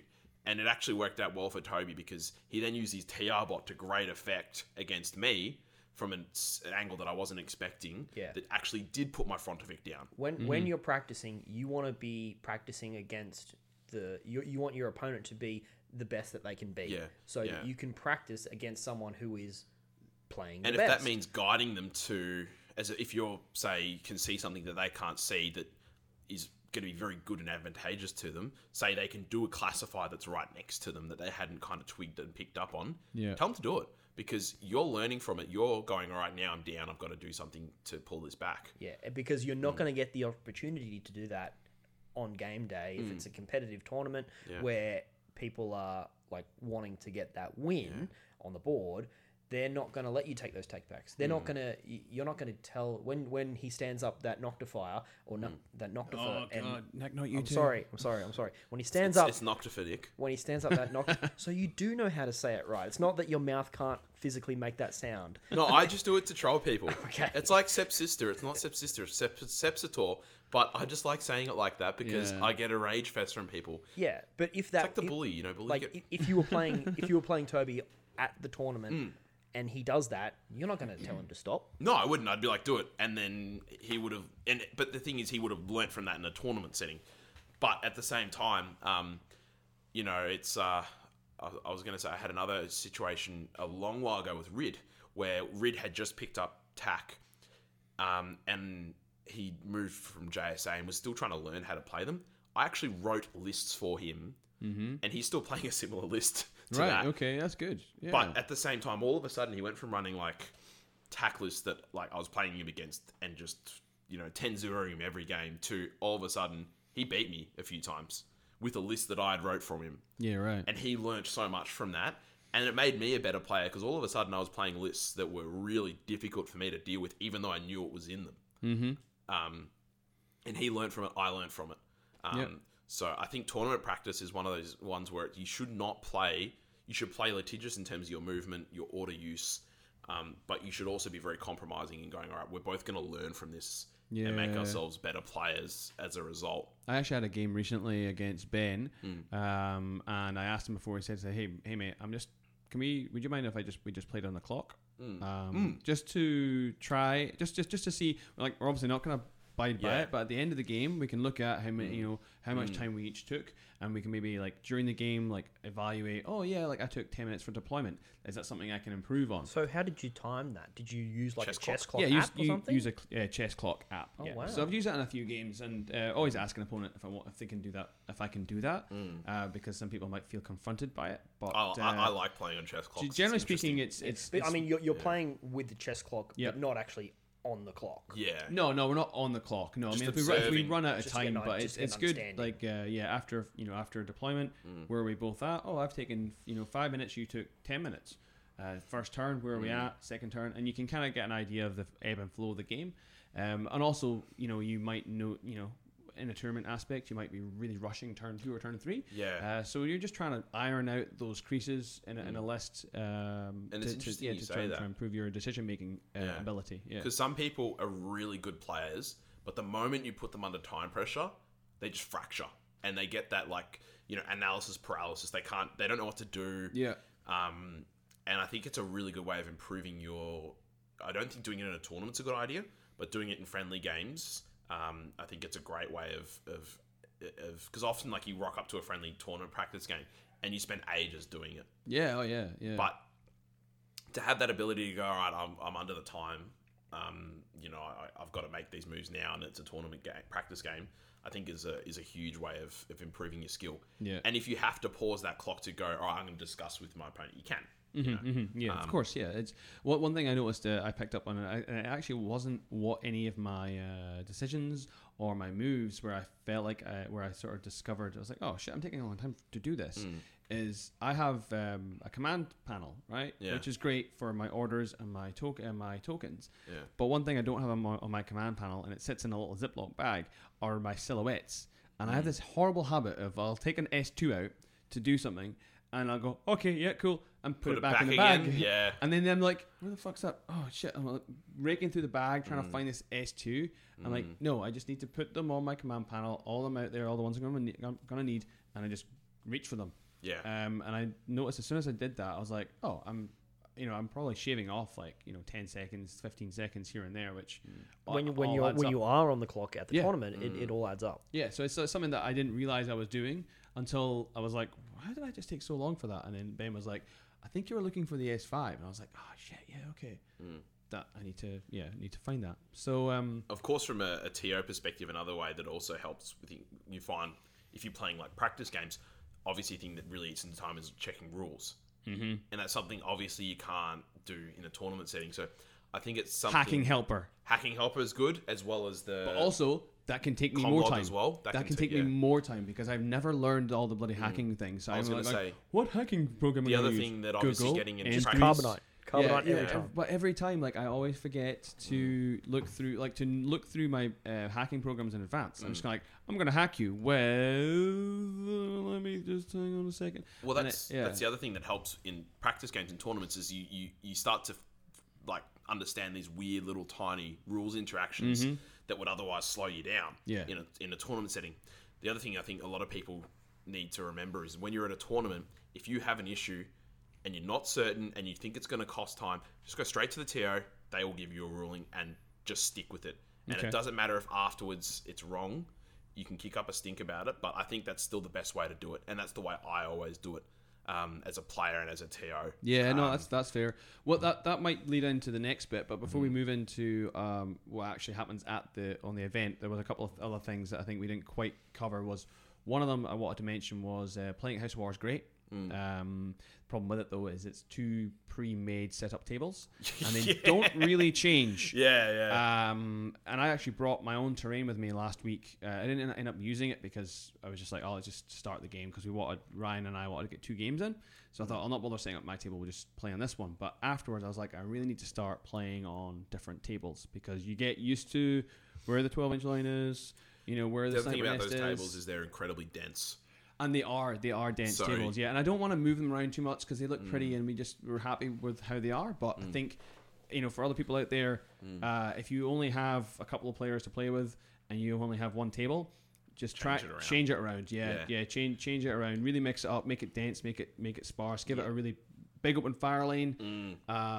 Try different things. Playing on sparse tables with high order lists is such a different experience. It makes you such a more intuitive player, I think. Yeah, that's the thing. When you're going to an event, you're going to be playing on tables you've never seen before, and if you're not used to, if you're where you usually play on is really quite dense, then or like it's a certain setup, like you're talking about with House of War, then it can really knock you about to have to deal with a really sparse table or with really big sort of fire lanes or something that you're not necessarily used to. Can be something that one thing I've noticed about Victorian tables is we do like our real dense tables and terrain, and then you go to the New South Wales guys and they like that as well, but they love throwing in their curveballs where it's like, this is a jungle table, or this is a table with 2 snipers nests and lots of open fire lanes, and so it's good to practice because when you go to those interstate tournaments and you get those tables, I see a lot of Victorian players just get bent over when they play a New South Wales guy on one of those tables. Yeah, actually, one thing my gaming against Vizzy we noticed, and it was mostly because I didn't think to ask because I'm so used to the way that we in Victoria play it. Terrain interactions. Terrain interactions because he likes those, but I like those too, so it's fine. But one of them was walkways. So walkways have the fences on them. Yeah. So we generally play them as they're solid. Yeah, block line of fire. Block line of fire, and they're solid. So if you're up against them, cover. If you're prone against them, you can't be seen. Yep. The way that he was playing it, I didn't realize it until we had an interaction where something could see through it. He played it that it was cover if you're up against it, but if you go prone, you can still see through. Oh. So there was, I think I was walking along prone along a gantry, and it was like, oh, I can see you through there. I was like, oh, okay, sorry, we didn't cover that. Yeah. It was fine. Oh no, actually, it wasn't along the gantry. The gantry was kind of head height. And we had 2 models on either side, and I said, "Oh, you can't see me as I walk through here." He's like, "I can see through the gantry." And I was like, "Oh, I didn't realize we were playing that way. That changes things."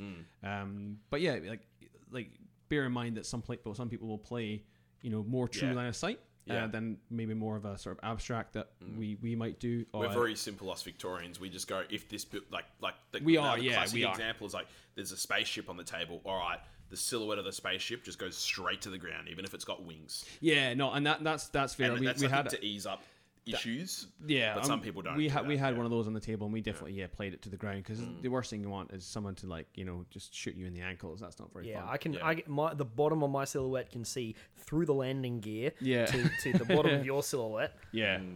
Yeah, but and also play with interiors, play without interiors, that sort of thing as well. So play differently, play different table setups, different deployments as well. And it is also important to remember that we're playing all these practice games, but don't burn yourself out, guys. We can get really into it in the lead up to the event, but there's only so many games we can all take before we go. I don't want to play this game anymore. Yeah, I definitely remember leading up to the previous CanCon. I think if I had to play Decapitation one more time, I would have killed myself. Oh my god! It's it can definitely happen. You got to be careful of that burnout. I mean, when you're sort of leading up to an event, it's a bit easier because you've got a goal. Yeah, there's a bit more excitement perhaps in the air around it, but yeah. Yeah. All right, cool. Well, I guess we could move on then to the next section. We've talked about picking our factions and getting ready. We talked about our practice games. Now, what happens on the day? We get to game day, and here we are at our big event that we've been so excited about. We wake up in the morning. It's like, yes, it's time to play with toys, and not like that. But just you gotta remember to wait. You gotta remember to get there, right? You gotta get there on time. I wake up and I just play Eminem. Lose yourself. Lose yourself. Yeah. Well, palms sweaty, knees weak. If that's Mom spaghetti. Spaghetti. If that's how you get up in the morning, then power to you. But yeah, I mean, What do you get up to, like the Wiggles? Wake up, Ken. To this. Wake up, Kev. Oh my god. Actually, no. Actually, that's a good segue. On the way over here, so generally when I'm driving over to record this podcast, I am listening to podcasts. But I mean, I can't listen to podcasts when I drive. I crash my car. Listening to podcasts, so I was like, I'll just chuck Spotify on, and on the way over here, I just was like, all right, what's the last album I listened to? And King Gizzard and the Lizard Wizard, their latest album, Infest the Rat's Nest. If you haven't listened to it and you like a bit of old school thrash metal, I highly recommend it, because I got into your house and I was like, fuck yes, let's record a podcast. I was very excited. You were very excited when you arrived. I was really excited, because I haven't listened to music in a little while in the car, and there's just something about listening to a good thrash metal song on the way. Kev, you fucking broke my heart, right? Why? You said I was listening to fucking Spotify, and you didn't say I was listening to Julian's Infinity playlist for fat nerds on the way over. And I was like, all right, okay, I see how it is. Does it have any thrash metal? No, it doesn't. No, it's all that's probably why I haven't. Yeah, but I got all excited. You got my hopes up. You raised me up. I'm sorry. Are you raised? No. Yeah, and then you just watch me fucking... You should add that song to it as well. You raise me up so I can soar over mountains. I can climb a mountain. I don't know the lyrics. Don't make me tap the sign. The sign. But anyway, where I was getting to the point is, you got to get to the event on time, in time. Preferably a little bit early as well. So there is nothing worse as like a TO when someone arrives late, and if they have good reasons, that's fine. Yeah. But if they don't, fucking, I'm fucking into you, man. And also in the process of getting there, if you're rushing to get there early, please don't forget stuff as well, like your minis. Oh my god! So before I was playing Infinity, I played Star Wars Armada for a while, and I went to a tournament. Actually, it was just after I moved back from the UK, so I was living back with my parents in Newcastle.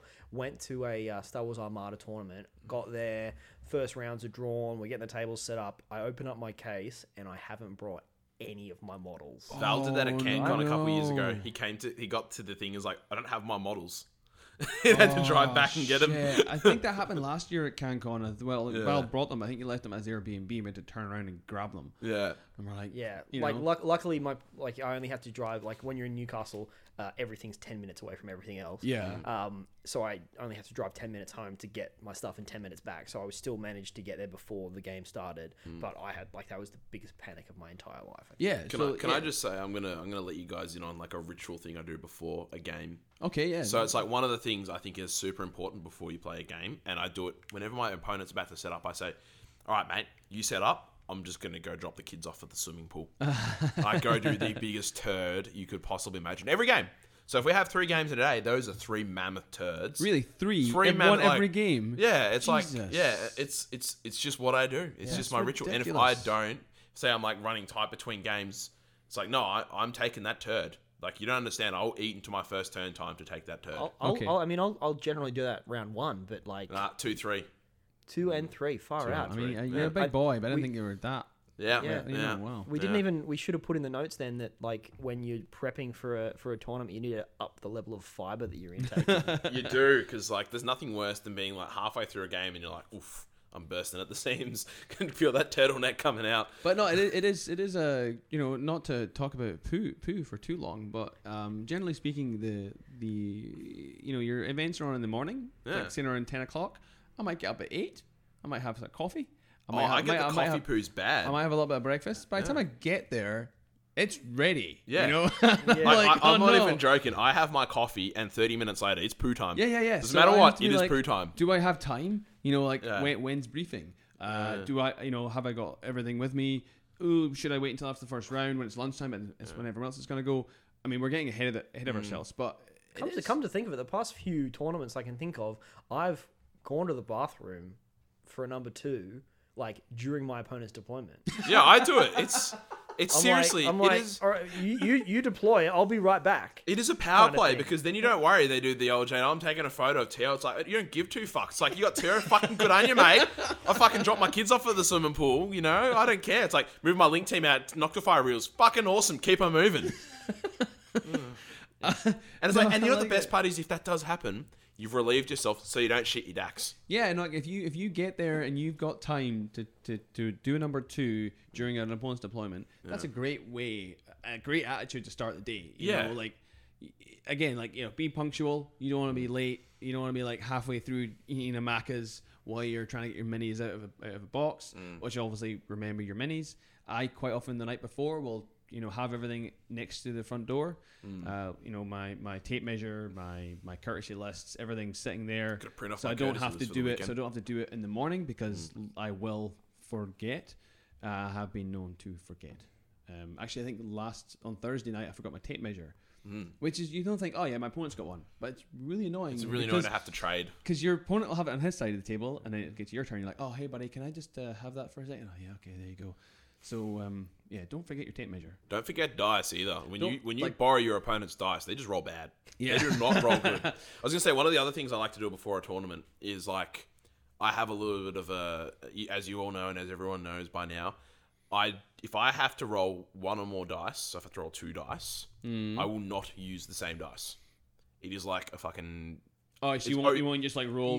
Like they'll all be mismatched. I'll roll like a different set of dice. So like if I have 1 dice, I'll roll obviously the same dice. But if it's 2 dice, 2 different dice.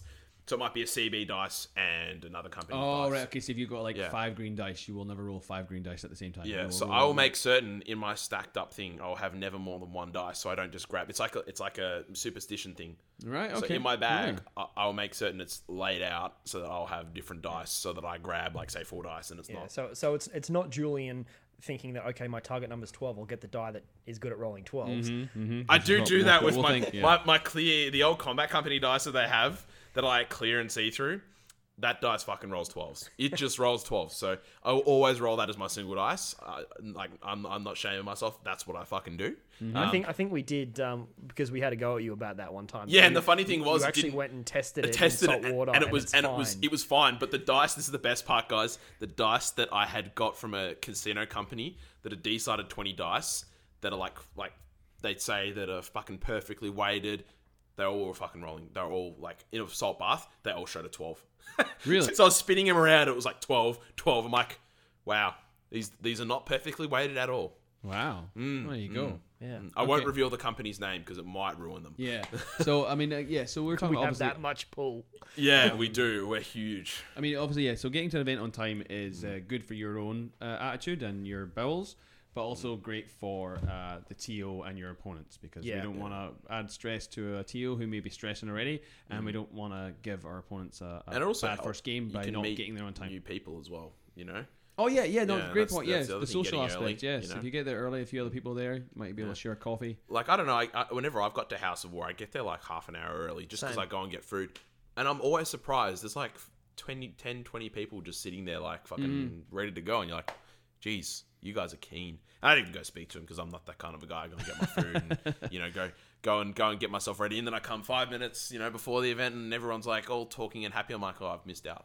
I should have stayed and talked with people. No, But that's it's a good always point. interesting seeing people getting early and having chats and meeting people they haven't met before. So Yeah. Yeah, like on the Facebook event, like Eastern Uprising I'm running, it says the time on it the says Facebook 10 thing. o'clock. It says There 10 will o'clock. be people at 9:30. Yeah, so that doesn't mean like get there. I mean, it does mean get there at 10, but like don't feel like you have to get there at exactly 10.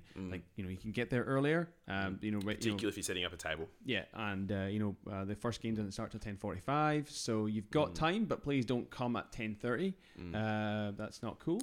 You got time to go do a turd if you get Yeah, there at like 10. like people will see 10. Oh, but games don't start till 10:45. I'll get there at 10:40. You're like, no, don't do that. And arriving late by public transport unless the train is late That's a good is point. not a yeah. fucking good excuse. People. Yeah. Check your public transport. If you didn't realize it was Saturday or Sunday timetables and you're late to the event, Buses replace trains. oh mate, it is a fury. It is. Yeah. Oh. Just be prepared to get an Uber.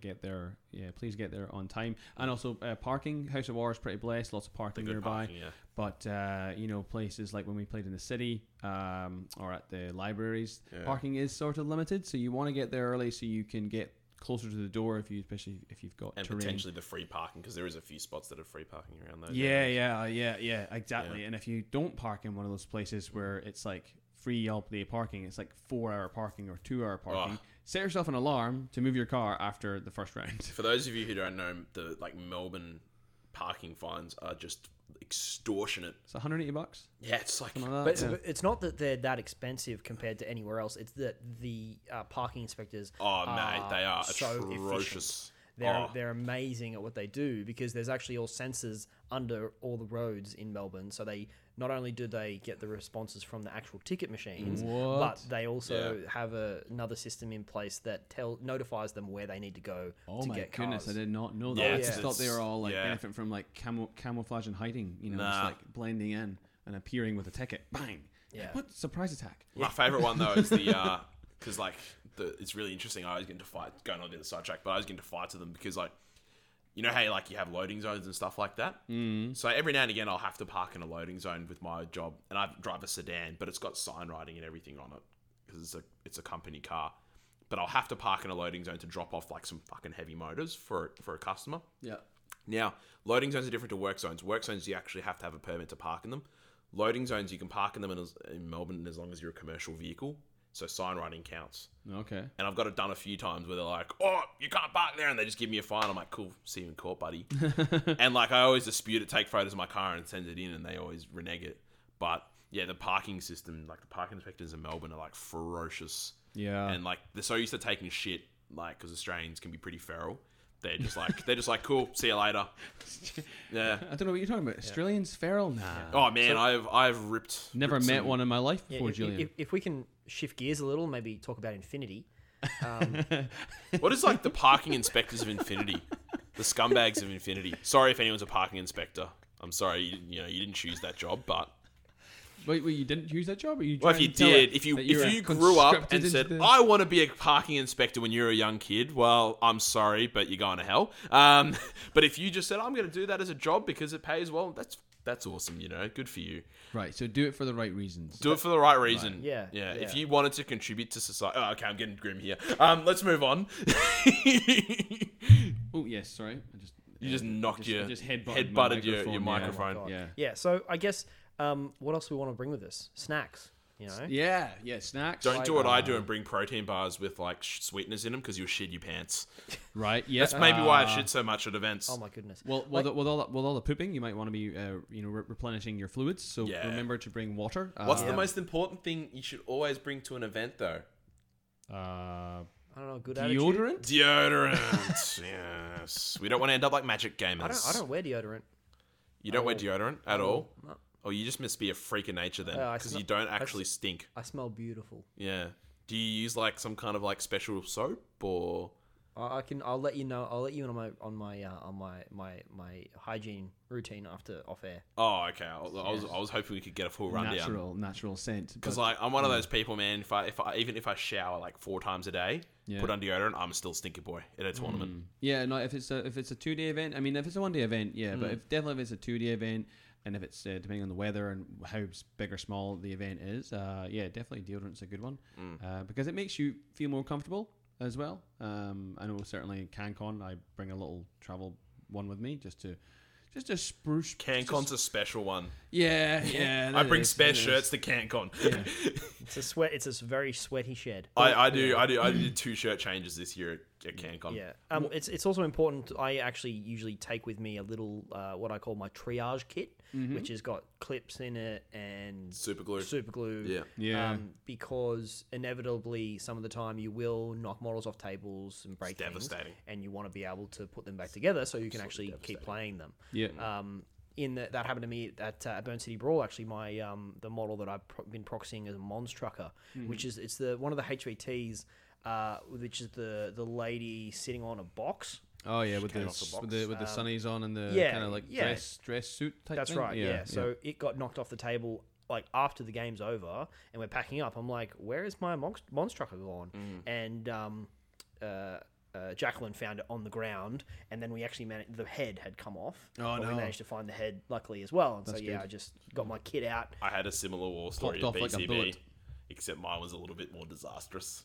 What happened? So I was playing on the table. So for those of you who don't know, House of War is a mezzanine level upstairs where you play upstairs, and there's like a downstairs area, obviously, but there's like holes that There's like a little balcony. gap between the balcony between where the mezzanine is Oh, and the front of the shop. yeah. So I had an Icodron fall Oh off my table. shit! You mean down. like the front of the shop, like the front door? Yeah, it Oh, fell wow. off the second level down to the first level and deleted itself.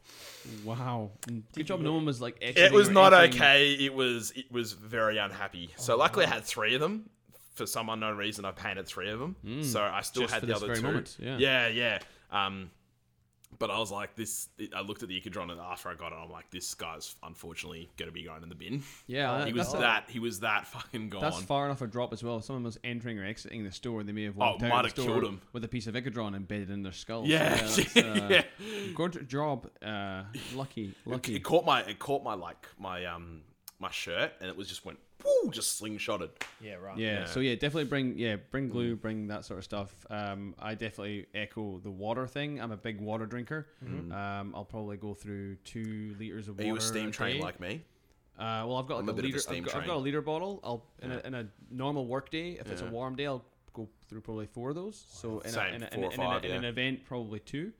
And like as nerds, we have a kind of war gamers. Sorry, we have a Nerds! we have a bit of a bad rep that we just don't like water. We prefer to drink soft drinks instead. And I think it's like, a bad rep that we stink. well, I'm that like, too. But that's you know, true. drinking Pepsi probably doesn't help with the body odor either. I mean, I'm not a scientist. I don't know that, but you know, when you look at it, it's Well, kinda- no, definitely. Yeah, there yeah. is Definitely. yeah. So try and bring your own water from home, so you don't buy more water, and it also stops you from going, oh, I didn't bring my water, I'll just buy a Coke. Yeah. You got to think of the environment as well. Those plastic bottles. Exactly. Yeah. Why I yeah. always get cans. Yeah. Kevin, Okay. Nick is he's just shaking his head. All right. Well, that's that. Yeah, that's that. So anyway, yeah. So we're at the game. We're at the event. We've got all our stuff. We've got our water. We've got our deodorant. We've got our triage kit. Jesus Christ. What next? What do we want to do now? Roll dice. We wanna have crush your fun, right? opponents, Play some games. We wanna See your have- enemies driven before you. Hear the lamentations of their models. Well, yeah. But most Lamentations importantly, of their models. what do we want to do, Julian? What do we want to do most importantly? Have fun. Yeah, And that's crush it. opponents. Yeah, well, have fun crushing opponents. But wherever you have fun, have fun. Yeah. doing it. And I've not I've never, I'm pretty sure, I've not gone to an Infinity tournament and come away with, like, every Infinity tournament I've gone to, I've always come away with more Facebook friends afterwards. Yeah, And- no, and definitely. because I've always gotten on with my opponents and have a great chat. And I mean, playing the game itself, and like we've said this time and time again, that Infinity itself is a game that allows for that type of conversation and really enforces it in the need to have a conversation with your opponent during the game. Yeah. So it just builds that environment. One of the things I really like in the way I enjoy Infinity, and I think it's very much a game that complements it, is that I always want to give my opponent a really good game, and I want them to work and finish the game like exhausted because they had to, like, you know, big brain time, as everyone's saying at the moment. Yeah. Like, they had to work for it, even if they beat me. And so one of the things I really hate in Infinity is when I either ruffle stomp my opponent, or they ruffle stomp me and I don't give them a good game. Yeah. I really don't like that, and I don't mind doing that if they've just outplayed me. But if, like, it's dice, or I've made a couple of bad choices, or they've made a couple of bad choices that they didn't realize were going to happen, that's one of the ways.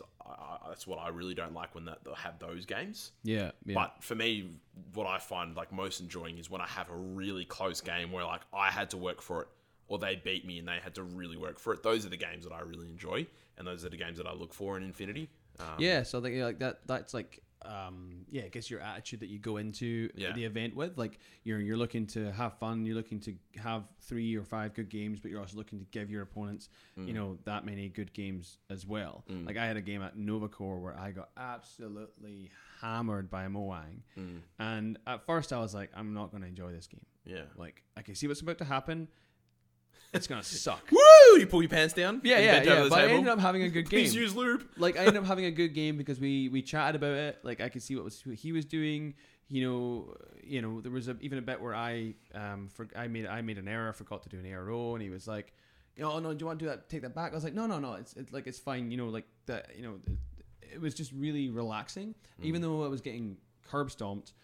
It was we were still talking through the whole thing, you know, because sometimes you play a game where it's just like, okay, so I do this and now you're dead, and then this is dead, and I'm just sort of standing here, sometimes feeling a little bit as a sideline. It's very much a 40k feeling. Yeah, like, as it terrible happen, as it sounds, it doesn't let's happen face it, often. That's what it is. Yeah, it doesn't happen often, but Yeah. like, you know, even in this game, you know, we're still really communicating well with each other and really, like, talking about, like, how, you know, what we're trying to do, and but that was, like, you know, it was a good attitude, like, I pulled myself back from that as well to go, this is gonna suck, but let's give this guy a good game, because, you know, I don't want to give, he's gonna beat me, but I want to give him a good game. I want him to walk away and go, I won that game, but it was good. Yeah. Yeah. And, like, I mean, it is something, like you said earlier, that it's not something that we really like to say, but at the end of the day, it is just a game that we're playing. Yeah. And we're there to have fun, and we want to give our opponents good games.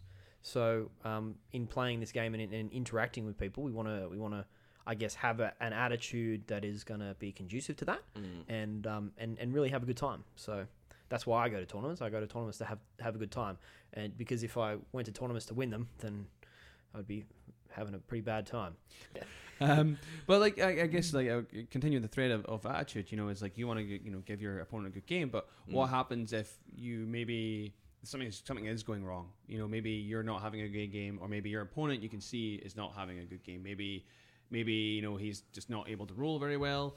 Maybe you're ruffle stomping him and he or she's not taking it very well. Like, you know, like, what are the sort of things that you might be able to, I guess, do to kind of, you know, to kind of keep that attitude up?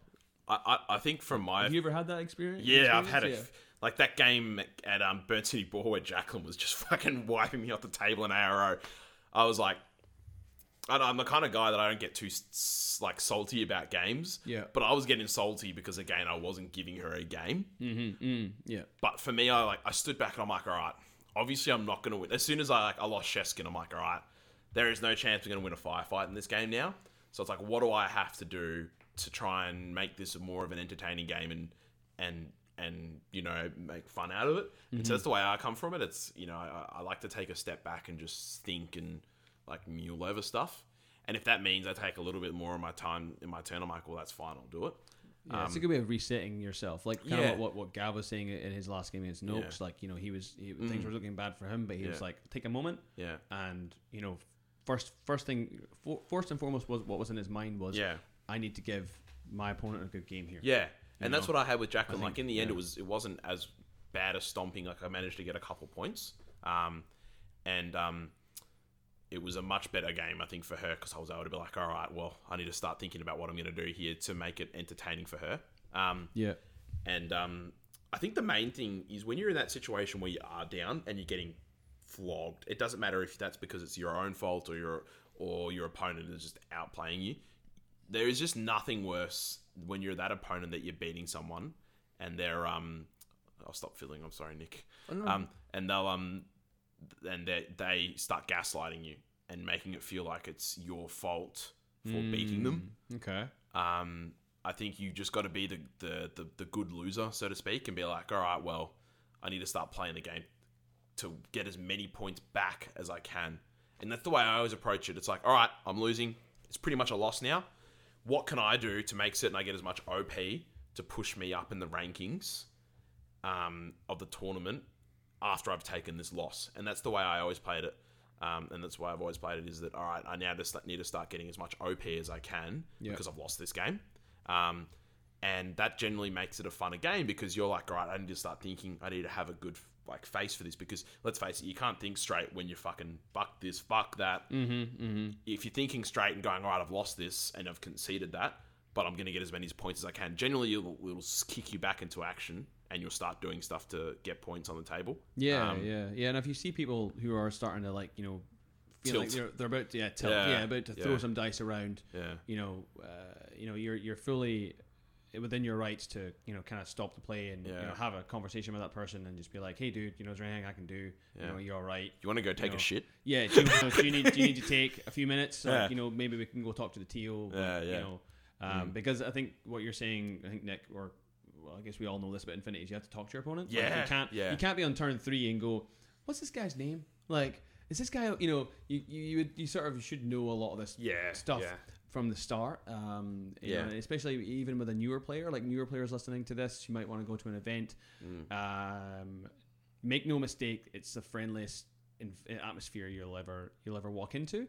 Everyone's there to help you out. You know, and if you are feeling, you know, if you are going in there with or if you aren't feeling right mentally, or if you're having a bad day, or if your dice just aren't playing ball with you, people are there to help you. Yeah, and don't take it out on your opponent, because like at the end of the day, but you know, we're all adults, so we've all been there before as well. So it's not like any of this reaction would be new to you or I. Like we'd be like, I know how you're feeling. You know, there is a sort of empathy there.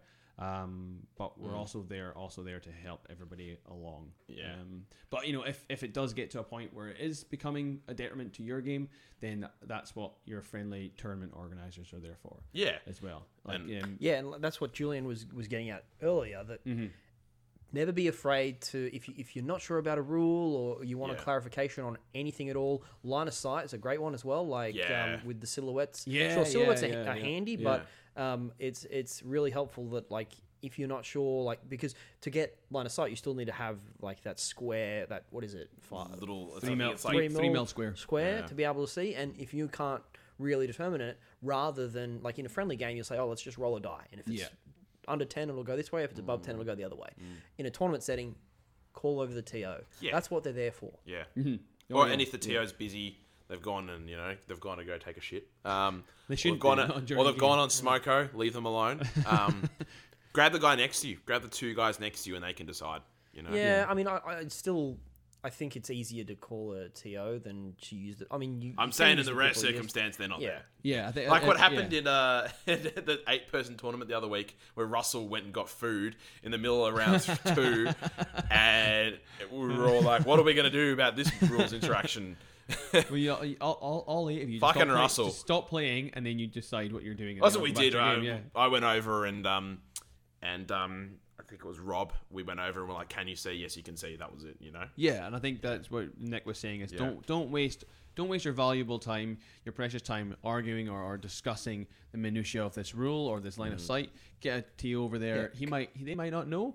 But you are, I mean, you But are, at least they're you are on the ruling- clock as well. Yeah. Right? Exactly, yeah. So you could spend 10 minutes with you and your opponent there looking through the wiki trying to figure out a rule, Yeah. whereas it could have taken 30 seconds to ask the TO. And even if the TO doesn't know, the TO knows every person who's at that event. They know the person who knows all the rules, who's there as Yeah. well, and they can just run to their table and ask them. Yeah, And- like and- at Burn and- City Brawl, it was like, oh, TO doesn't know.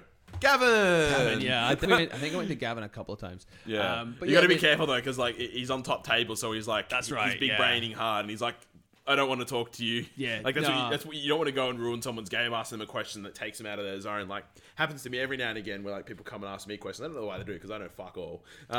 That's right. And they're like, oh, what happens in this rule? And I'm like, oh, I'll answer it, but yeah, I've lost what I was doing in my game. You know? Yeah. The best No. thing to do in that situation is just answer with confidence, and they just think That's that what you I do know all what the you're all, talking That's about. all right. the time. I'm not saying like the TO will not always be right, but the decision will always be. Their decision is final. Yes. Yeah. Yeah. So you just have to suck it up. Yeah, Like and if as you well. find out later on that it wasn't that, and You can lord it over them for the rest of eternity. yeah, But and not at only that that, you time- can lord it over them, but you can also be the bigger man and be like, I'm gonna mention this, and then be like, but you know what? It doesn't matter because I made friends and had fun in a tournament. Oh, that's a beautiful sentiment, Julian. Yeah. Thanks. I know, That's good. I'm full of lovely ideas.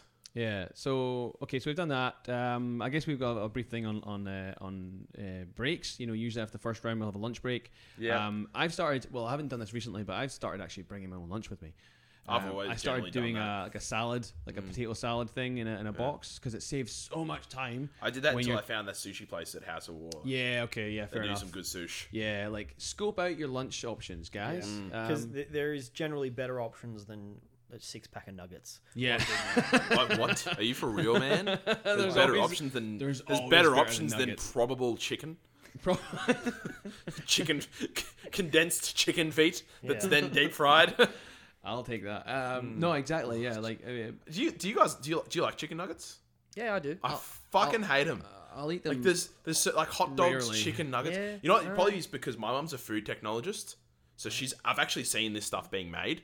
So I'm like, nah, I can't do it. Yeah, nah, No, mate. I mean, nah, like- you get that 10 pack of chicken nuggies, sweet and sour sauce, dip, Oh yuck, yuck. chef's kiss. Mate, I love it. when you see food being made, it doesn't matter what it is. yeah, yeah. It just puts you off of it, man. Okay, so this is what I call a pro gamer move. Yeah. Right? You get a cheeseburger, Yeah. you take the pickle off because that's No. rubbish. Throw that No. away. What? You take the Sacrilege. you take the top bun off, and you, Pickles are gross, So, but the, I see so where this is McDonald's going. chicken nuggets come in 3 different shapes. There's the circle, there's the oblong, and then there's the L shape. The 3 of those hadn't noticed that. together, they form almost a perfect circle, which fits perfectly on top fuck's of a sakes. cheeseburger. Right? Yeah. Then you flip it over, take the bottom bun off, take half Are of you your making fries, a fucking chicken nugget? and then you put the you cheeseburger? put the fries on the bottom of the burger and put the bottom of the bun back on, and you have, my friend, the greatest thing you will ever eat. That's fucking heresy, I don't know if it's heresy, but mate. it's- I'm not sure I'm I'll very ever much the eat Macca's bodybuilder again. because I don't know whether you noticed, but one thing that bodybuilders will do is they will literally be like, "This is my rice, this is my chicken, this is my vegetables." Dig your And they shot will for eat meal. their vegetables, then they will eat their rice, and then they eat their chicken. And it's because a lot of them are fucking retarded and think that that'll help with digestion. Fucking doesn't. I don't know why they do. But they do that because they go, my vegetables will digest, then my chicken will digest, then my rice will digest. They like eat it in the most like easy to digest way. And so like that's the way I've done that. Not because of that, but just because I've eaten always like that. And Right. so when I hear people like, for example, Anya and like Polish people, they just fucking chuck everything in. They're just like, fucking have your gherkins, have your fucking herring, have this, that, and the other, and they just eat it. And I'm like, it's gross. Like it's just, I can't do it. So hearing you say that, it just, my Yeah. mind is like, Oh, I I do hate like you the now. idea of herring and gherkins, though. That's It's just wetting my taste buds as we speak. borscht as well. Borscht is I bad. love borscht. I love it. Oh man. European food. Yeah. The only I Bad like European pierogi is good. Yeah. All right, So anyway. yeah. If there's a pierogi place near your tournament, go get some pierogies for Go lunch. get After the that. teas, I'm doing a plug. After the teas in Elstonwick's good Polish food. Yeah. Uber Eats, third, like top of turn 3, just like quickly Uber Eats a pizza, so it arrives Oh my right at gosh. the end of the first And round. pay like an extra 25%. Here, mate, we pay for convenience. This is the generation of convenience. I'm Like, telling I you will right now. not walk to my local You ready for a pizzeria. shock? I've never been in an Uber before, Really? and I've never had Uber Eats. How do you know you've never been in an Uber? You've been 'Cause in a I've car. only- You've been in a well- car. You may have been in an Uber. You Yeah. just don't know it. Here, how's this? Julian, have I ever driven you anywhere? I may have. And if so, you've been in it. No! You drove me somewhere once. It was the one time I had my car in for a service, and he drove me to games. That's right, I remember that. Oh no, Nick! Oh, Yeah. you've ruined my saying. I haven't been an Uber driver for a while, but I think at that time I was still licensed, so Oh my god, Nick. got There you go. throwing it back. But yeah, Oh. cool. Was there anything else we wanted to talk about? We should in probably terms wrap it of- up pretty soon. Yeah, I reckon we we're can do getting, that. getting pretty long in the long We, in the we, teeth. we can, but Yeah. the more we keep talking about wrapping it up, the longer it'll take us for it to actually wrap it up. That's See true. what I'm But doing. yeah, I guess the last point we want to say is, you're there to have fun. Just relax, take it easy, and have some fun games, Slow down. Take it easy. Yeah, no, definitely. House of War is great because they have a bar, so you can have a beer if you were so inclined, which is a nice way. I quite often buy my opponents a beer from like second, third round. Just be like, hey, buddy, you want a beer? When you're setting up, yeah, sure, sweet. Go over, come back with a beer, and it's just nice. Breaks the ice, even if you don't know the person. Yeah, alcohol always helps. One thing I wanted to, well, not one thing, a few things, but at the end of the day, I said it again. Once the event is done, we've given it prizes, everyone's done their clappy clap, and people start to piss off in every direction because you blink and literally everyone's gone. I know what he's gonna say. I'm ready for it. Don't, if you can help it, don't scarper the moment. Say thank you to the TOs. Say thank you to the TOs and offer to help tidy up. It's such a nice thing. Like I at the end of Burn City Brawl, because again, like John and I do a lot of TOing. I know what it's like. I was like, I'm gonna go over to you guys and say thank you, because like means it's a lot. It's such when people come to the end of the event and they're like, hey, thanks for running it. It's like you're like, oh, thank you. Because I appreciate the it. TOs have put in a lot of effort. You have make no that idea event how much happen. effort it takes to run Yeah, an event. and you don't think it means very much. Like, Yeah. and you like people be like, "Oh, hey, thanks for running the event, bye." That's one thing. But someone coming up to you and go, "Hey, that was a really good event. Thank you very much for running it. I look forward to the next one." Yeah. That means so much because it's more personal. And also, here while you're here, we've got a table we can tidy up as well. Also, really is great because we've all got places to be, families to go home to, girlfriends, boyfriends, husbands, children. Cats, dogs. Infinity does take a considerable amount of time to pack away. If you have, if you brought your own tables, it's great if someone else offers to help you tidy up your table. At the end of Burn City Brawl, it was really great to see people finishing round 5 and just start to pack up their tables. I don't think we'd even asked them to do that. There was people just starting to go, hey, we're just going to start, moving the stuff to one side so we can, start rolling up the mat and everything. And that was really great to see without any, what's the word? Prompt. Yes. So. I think it's just the sign of the Melbourne community. We like to help each other out. That's right. We do. We're generally nice people. Cool. Well, I think we might leave it there. I know there was a couple of events you wanted to give a quick shout out to, Kev. Oh, I did. Yes, I did. So we've got a couple of big events. We've got this weekend is Eastern Uprising, as you've said. It's just a little one-day event in House of War. 300 points, ITS with the Spec Ops edition. And the addition of Kev's shit mission selection. That's it. Countermeasures, which is not shit. Decapitation, which is not shit. Which is shit. And Safe Area, which is safe. Which is shit. Okay. So we have those 3 missions. 2 out of 3 of those missions will be at the next event, which is South Perth Brawl in South Perth in Western Australia, hosted by the lovely White Noise crew, or at least part of them, Ben and Marty. They're running that event over there on the 23rd and 24th of November. So we've got about 6 of us going over for that. So that'll be really exciting. I have a confession to make. Yeah, mate. So I was listening to their podcast the other day, and I was like, oh, I think I have a new name for these guys. And it's just dumb. Just doesn't make sense at all. But I'm going to call it now. You're going to say it anyway. Even though their couple name is Benneth Martro. They are Benneth Martro. That is their couple name. Benneth Martro. Yeah, no, it's that's good. But it's derivative of Gwyneth Paltrow. So so that's 23rd, 24th of November. We've got a good crew from Melbourne going over. There's a good few people from Queensland and New South Wales going over. Still tickets, I believe. So get on that. And then lastly, 7th and 8th of December is HeroCon in Brisbane. So I'm going up to that. I'm really excited to go up and meet some of the Queensland guys and girls. It's at a convention, I think, as well, which will be really cool to see how things are run up there. See a few other games playing. They've arranged accommodation for us as well up there, which is really great. It's right next to the venue. It's super cheap. Fucking beautiful. Yeah, so that'll be good. We're on a bunkhouse. So it'll be a great way to kind of hang out with some guys I don't get to normally hang out with. So yeah, that's great.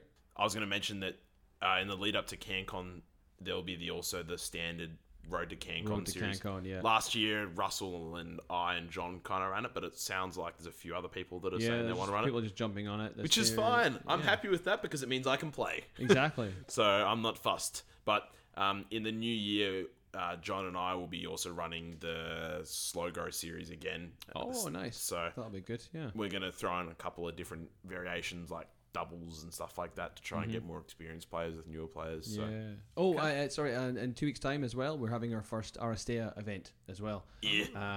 At House of War, Chris Parson is running it. Flotsam Paradise. That's it. Yeah. I hate to say this, I don't get the reference. So It's from The Fifth Element. what? The name of the spaceship. Is it? Oh, is no Flotsam way. Paradise. Oh my goodness! Right. Okay. There Or maybe it's the planet that the spaceship goes to. But yeah, it's like the Someone now has Flotsam to. Paradise. Someone now has to do like models of what's his name, and the guy. Is it Zorg or whatever his name is? Yeah. Such a good movie. All right. Yeah, and that's the 9th of November, so that'll be good. Looking forward to seeing who turns up with that. Awesome. Well, let's finish it off there then, guys. I've been Nick. I've been Julian. And I was Kevin. And you've been listening. You were Kevin. I was Kevin. I still continue to be Kevin. Are you now Ken? No, please don't call me Ken. If it starts calling me Kelvin, there's no L in my name, but there it is. I don't get why Kelvin. It's not a name. Yeah, And I deal with a few. You've been listening to Loss of Lieutenant.